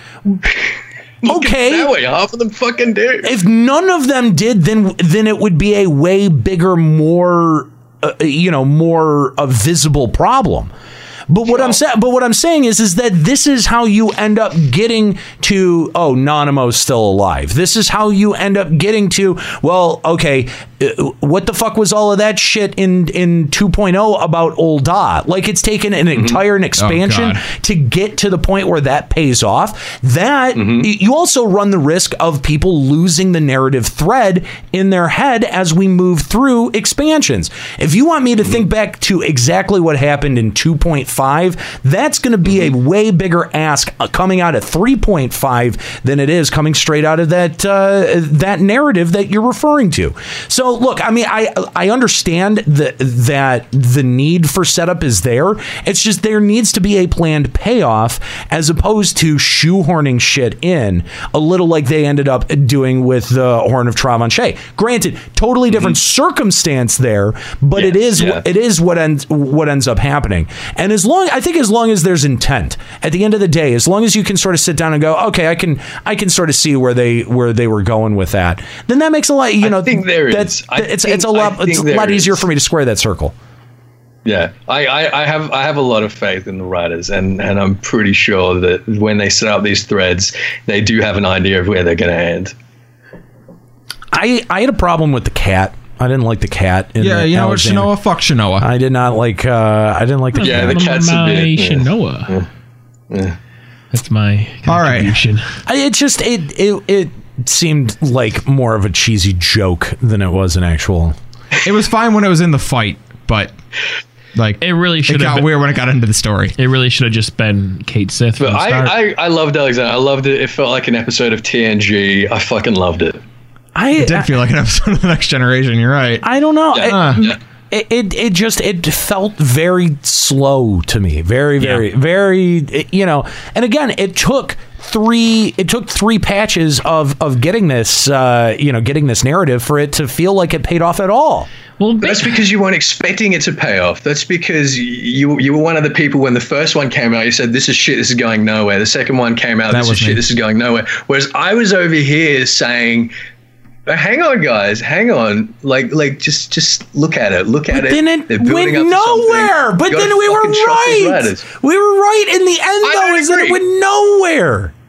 I don't agree. Okay, look. We can have good stories that go somewhere that are still entertaining, and Alexander was not entertaining from the start, and then the payoff was all at the end. You can have entertaining story while leading up to something. You know, I think it was people's expectations that made it less entertaining. Can we just agree that we all hated Mide? I think people decided that it was going to be unsatisfying, and they went in with that mentality, and it became exactly that. I don't know. Got out what they put in. I don't know, man. When you invest in it, you didn't invest in it. There's nothing to invest in. Exactly. Like when you compare that up against the Binding Coil of Bahamut, there was already automatic investment there from the beginning. You're running around. Nothing is ever going to be like that. Nothing is ever going to be like that ever again. There was an entire game to set that up. It's just not going to happen again. It doesn't have to be like that, but it has to be engaging. Yeah. I have to care about the people in it. I cared. Really? Did you? I cared. Again, I think that you guys about whiny Mide. My boyfriend. He got sucked up by the Metal Colossus. I'm so sad. I miss him. Like that was the whole fucking thing. That was her entire arc for 2 patches. Also, and they weren't even dating. She just had this weird longing for him. Yeah, she just wanted to get dug out by the dude really bad. Oh my god. Pretty much. That's it. Wow. At the end of the day, that dude could not have had less of a clue that Mide existed, by the way. He's like, hey, I wanted to write a letter to Mide and be like, he's not into you. He's just not that into you. No, he's just not. He was though. They became the end. Was he? Neither of them had actually expressed it and blah blah blah. Yeah. Boo. We're 20 minutes over. Yeah. We've got to get this over with. Whatever. Whatever, I hate you guys anyway. Ethys is never coming back ever again. This is why you joined the Dream Network. All right. Yeah, that does. I think that does wrap it up here for Limit Break Radio. Guys, thanks for joining us here live at twitch.tv/Limit Break Radio. We do have some fanfics to get through. We do have some emails that were sent to the show, but of course we don't have time for those today. Next week, if you tune in next week, we'll be talking all about the Japanese Fan Fest and all of the announcements that were made out there. We're going to be, paying close attention. And again, we're talking about December 25th. We're going to be live on the actual Christmas Day. Christmas Day. You know how pissed my girlfriend is? Very. You know how pissed our families are? Very. Oh my God. Seriously. I've taken a whole lot of flack for this. But the thing is that it's really important. Like, FanFest always has good announcements. The Japanese FanFest is, that's their home turf. There's no way there's not going to be anything to talk about. So we may be over. Samurai. We'll see. We'll see. We'll see. I will put any amount of money on it this time. Next week, you guys are going to be talking about Samurai. Ethys, we'll see. Ethys tossing out the Samurai prediction. If Samurai gets announced, I'm calling in for my family Christmas parties and screaming. Just saying. No, you're not invited, Nika. Yeah, no, we gave you the chance to be there. If you want to celebrate Samurai's announcement, then you make the time and tell your family to fuck the hell off like we my did. My family, I literally see 1 week a year. Yeah, them. Great idea. Josh, you're not invited either. I know. And you have to use those words exactly. Anyway, we're going to be here next weekend. If you are going to be here, make sure that you tune in live. I'm not expecting a ton of people. Don't worry if you can't. We understand if you're with family. But we are going to be putting out an episode, whereas we would normally just say, hey, forget it. We're going to just, take this week off. So if you're going to be around, we are definitely going to be around here. So make sure that you tune in at next week over at twitch.tv/Limit Break Radio. Guys, I want to thank you so much for listening live today. It's so awesome to have a nice big live crew to bounce topics around with. I'm going to say that the jump potion was still a very hot topic even after we had moved on into 3.4 lore discussion in the chat room. So guys, we want to encourage you to sound off more on that. Hosts at limitbreakradio.com is where you can send those emails. We want to hear from you. We may be sick of talking about it. We may be sick of hearing about it. And those who are arguing for or against it may be sick of the discussion. But the thing is that your voice, your opinion matters. And we want to act as a method for you to be able to make your voice heard. So hosts at limitbreakradio.com is the way that can happen. Or make sure that you spend some time, take some time aside on a Sunday and give us a call here on the show. I want to thank my crew, of course, Kooky Persona, who has been helping out with calls all afternoon, and of course our special guest Ethys Asher. Thank you so much. You can check him out, youtube.com/Ethys Asher and twitch.tv/Ethys Asher as well. That is going to do it here for Limit Break Radio. I want to thank my crew, Juxtaposition, Escalia Rayumasa, and Nika Kayanian. I'm an hero. Keep listening.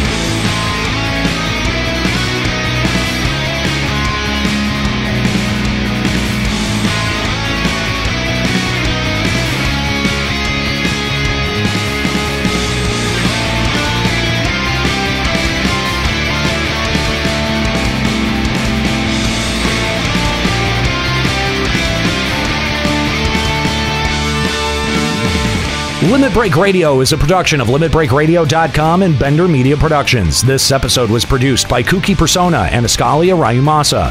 Final Fantasy XIV and Eorzea are trademarks of Square Enix. Funding for Limit Break Radio is provided by Miri Kennett, Captain Failboat, Zurian Urexin, Azura Giacho, Bianca Forwin, Kalina Ashsaber, Thor Carson, My Waifu, Satori Komeji, Darbykins, Sakura-chan, Dark Flux, Null Packet, Shira Heartslut, and fellow Limit Break Radio listeners. To support Limit Break Radio, visit patreon.com/Limit Break Radio. Opening music in this episode from Daniel Lambie. Listen to Man with the Machine Gun and other great tracks at facebook.com/Daniel Lambie Metal Gamer. Closing music in this episode provided by Husky by the Geek. Listen to this and other great Final Fantasy XIV and video game rock covers and original music at facebook.com/huskybythegeek. In-game graphics for Limit Break Radio's Twitch stream are provided by Diamond Multimedia. Check out their line of AMD graphics cards and other hardware at diamondmm.com. Limit Break Radio and its hosts are solely responsible for its content.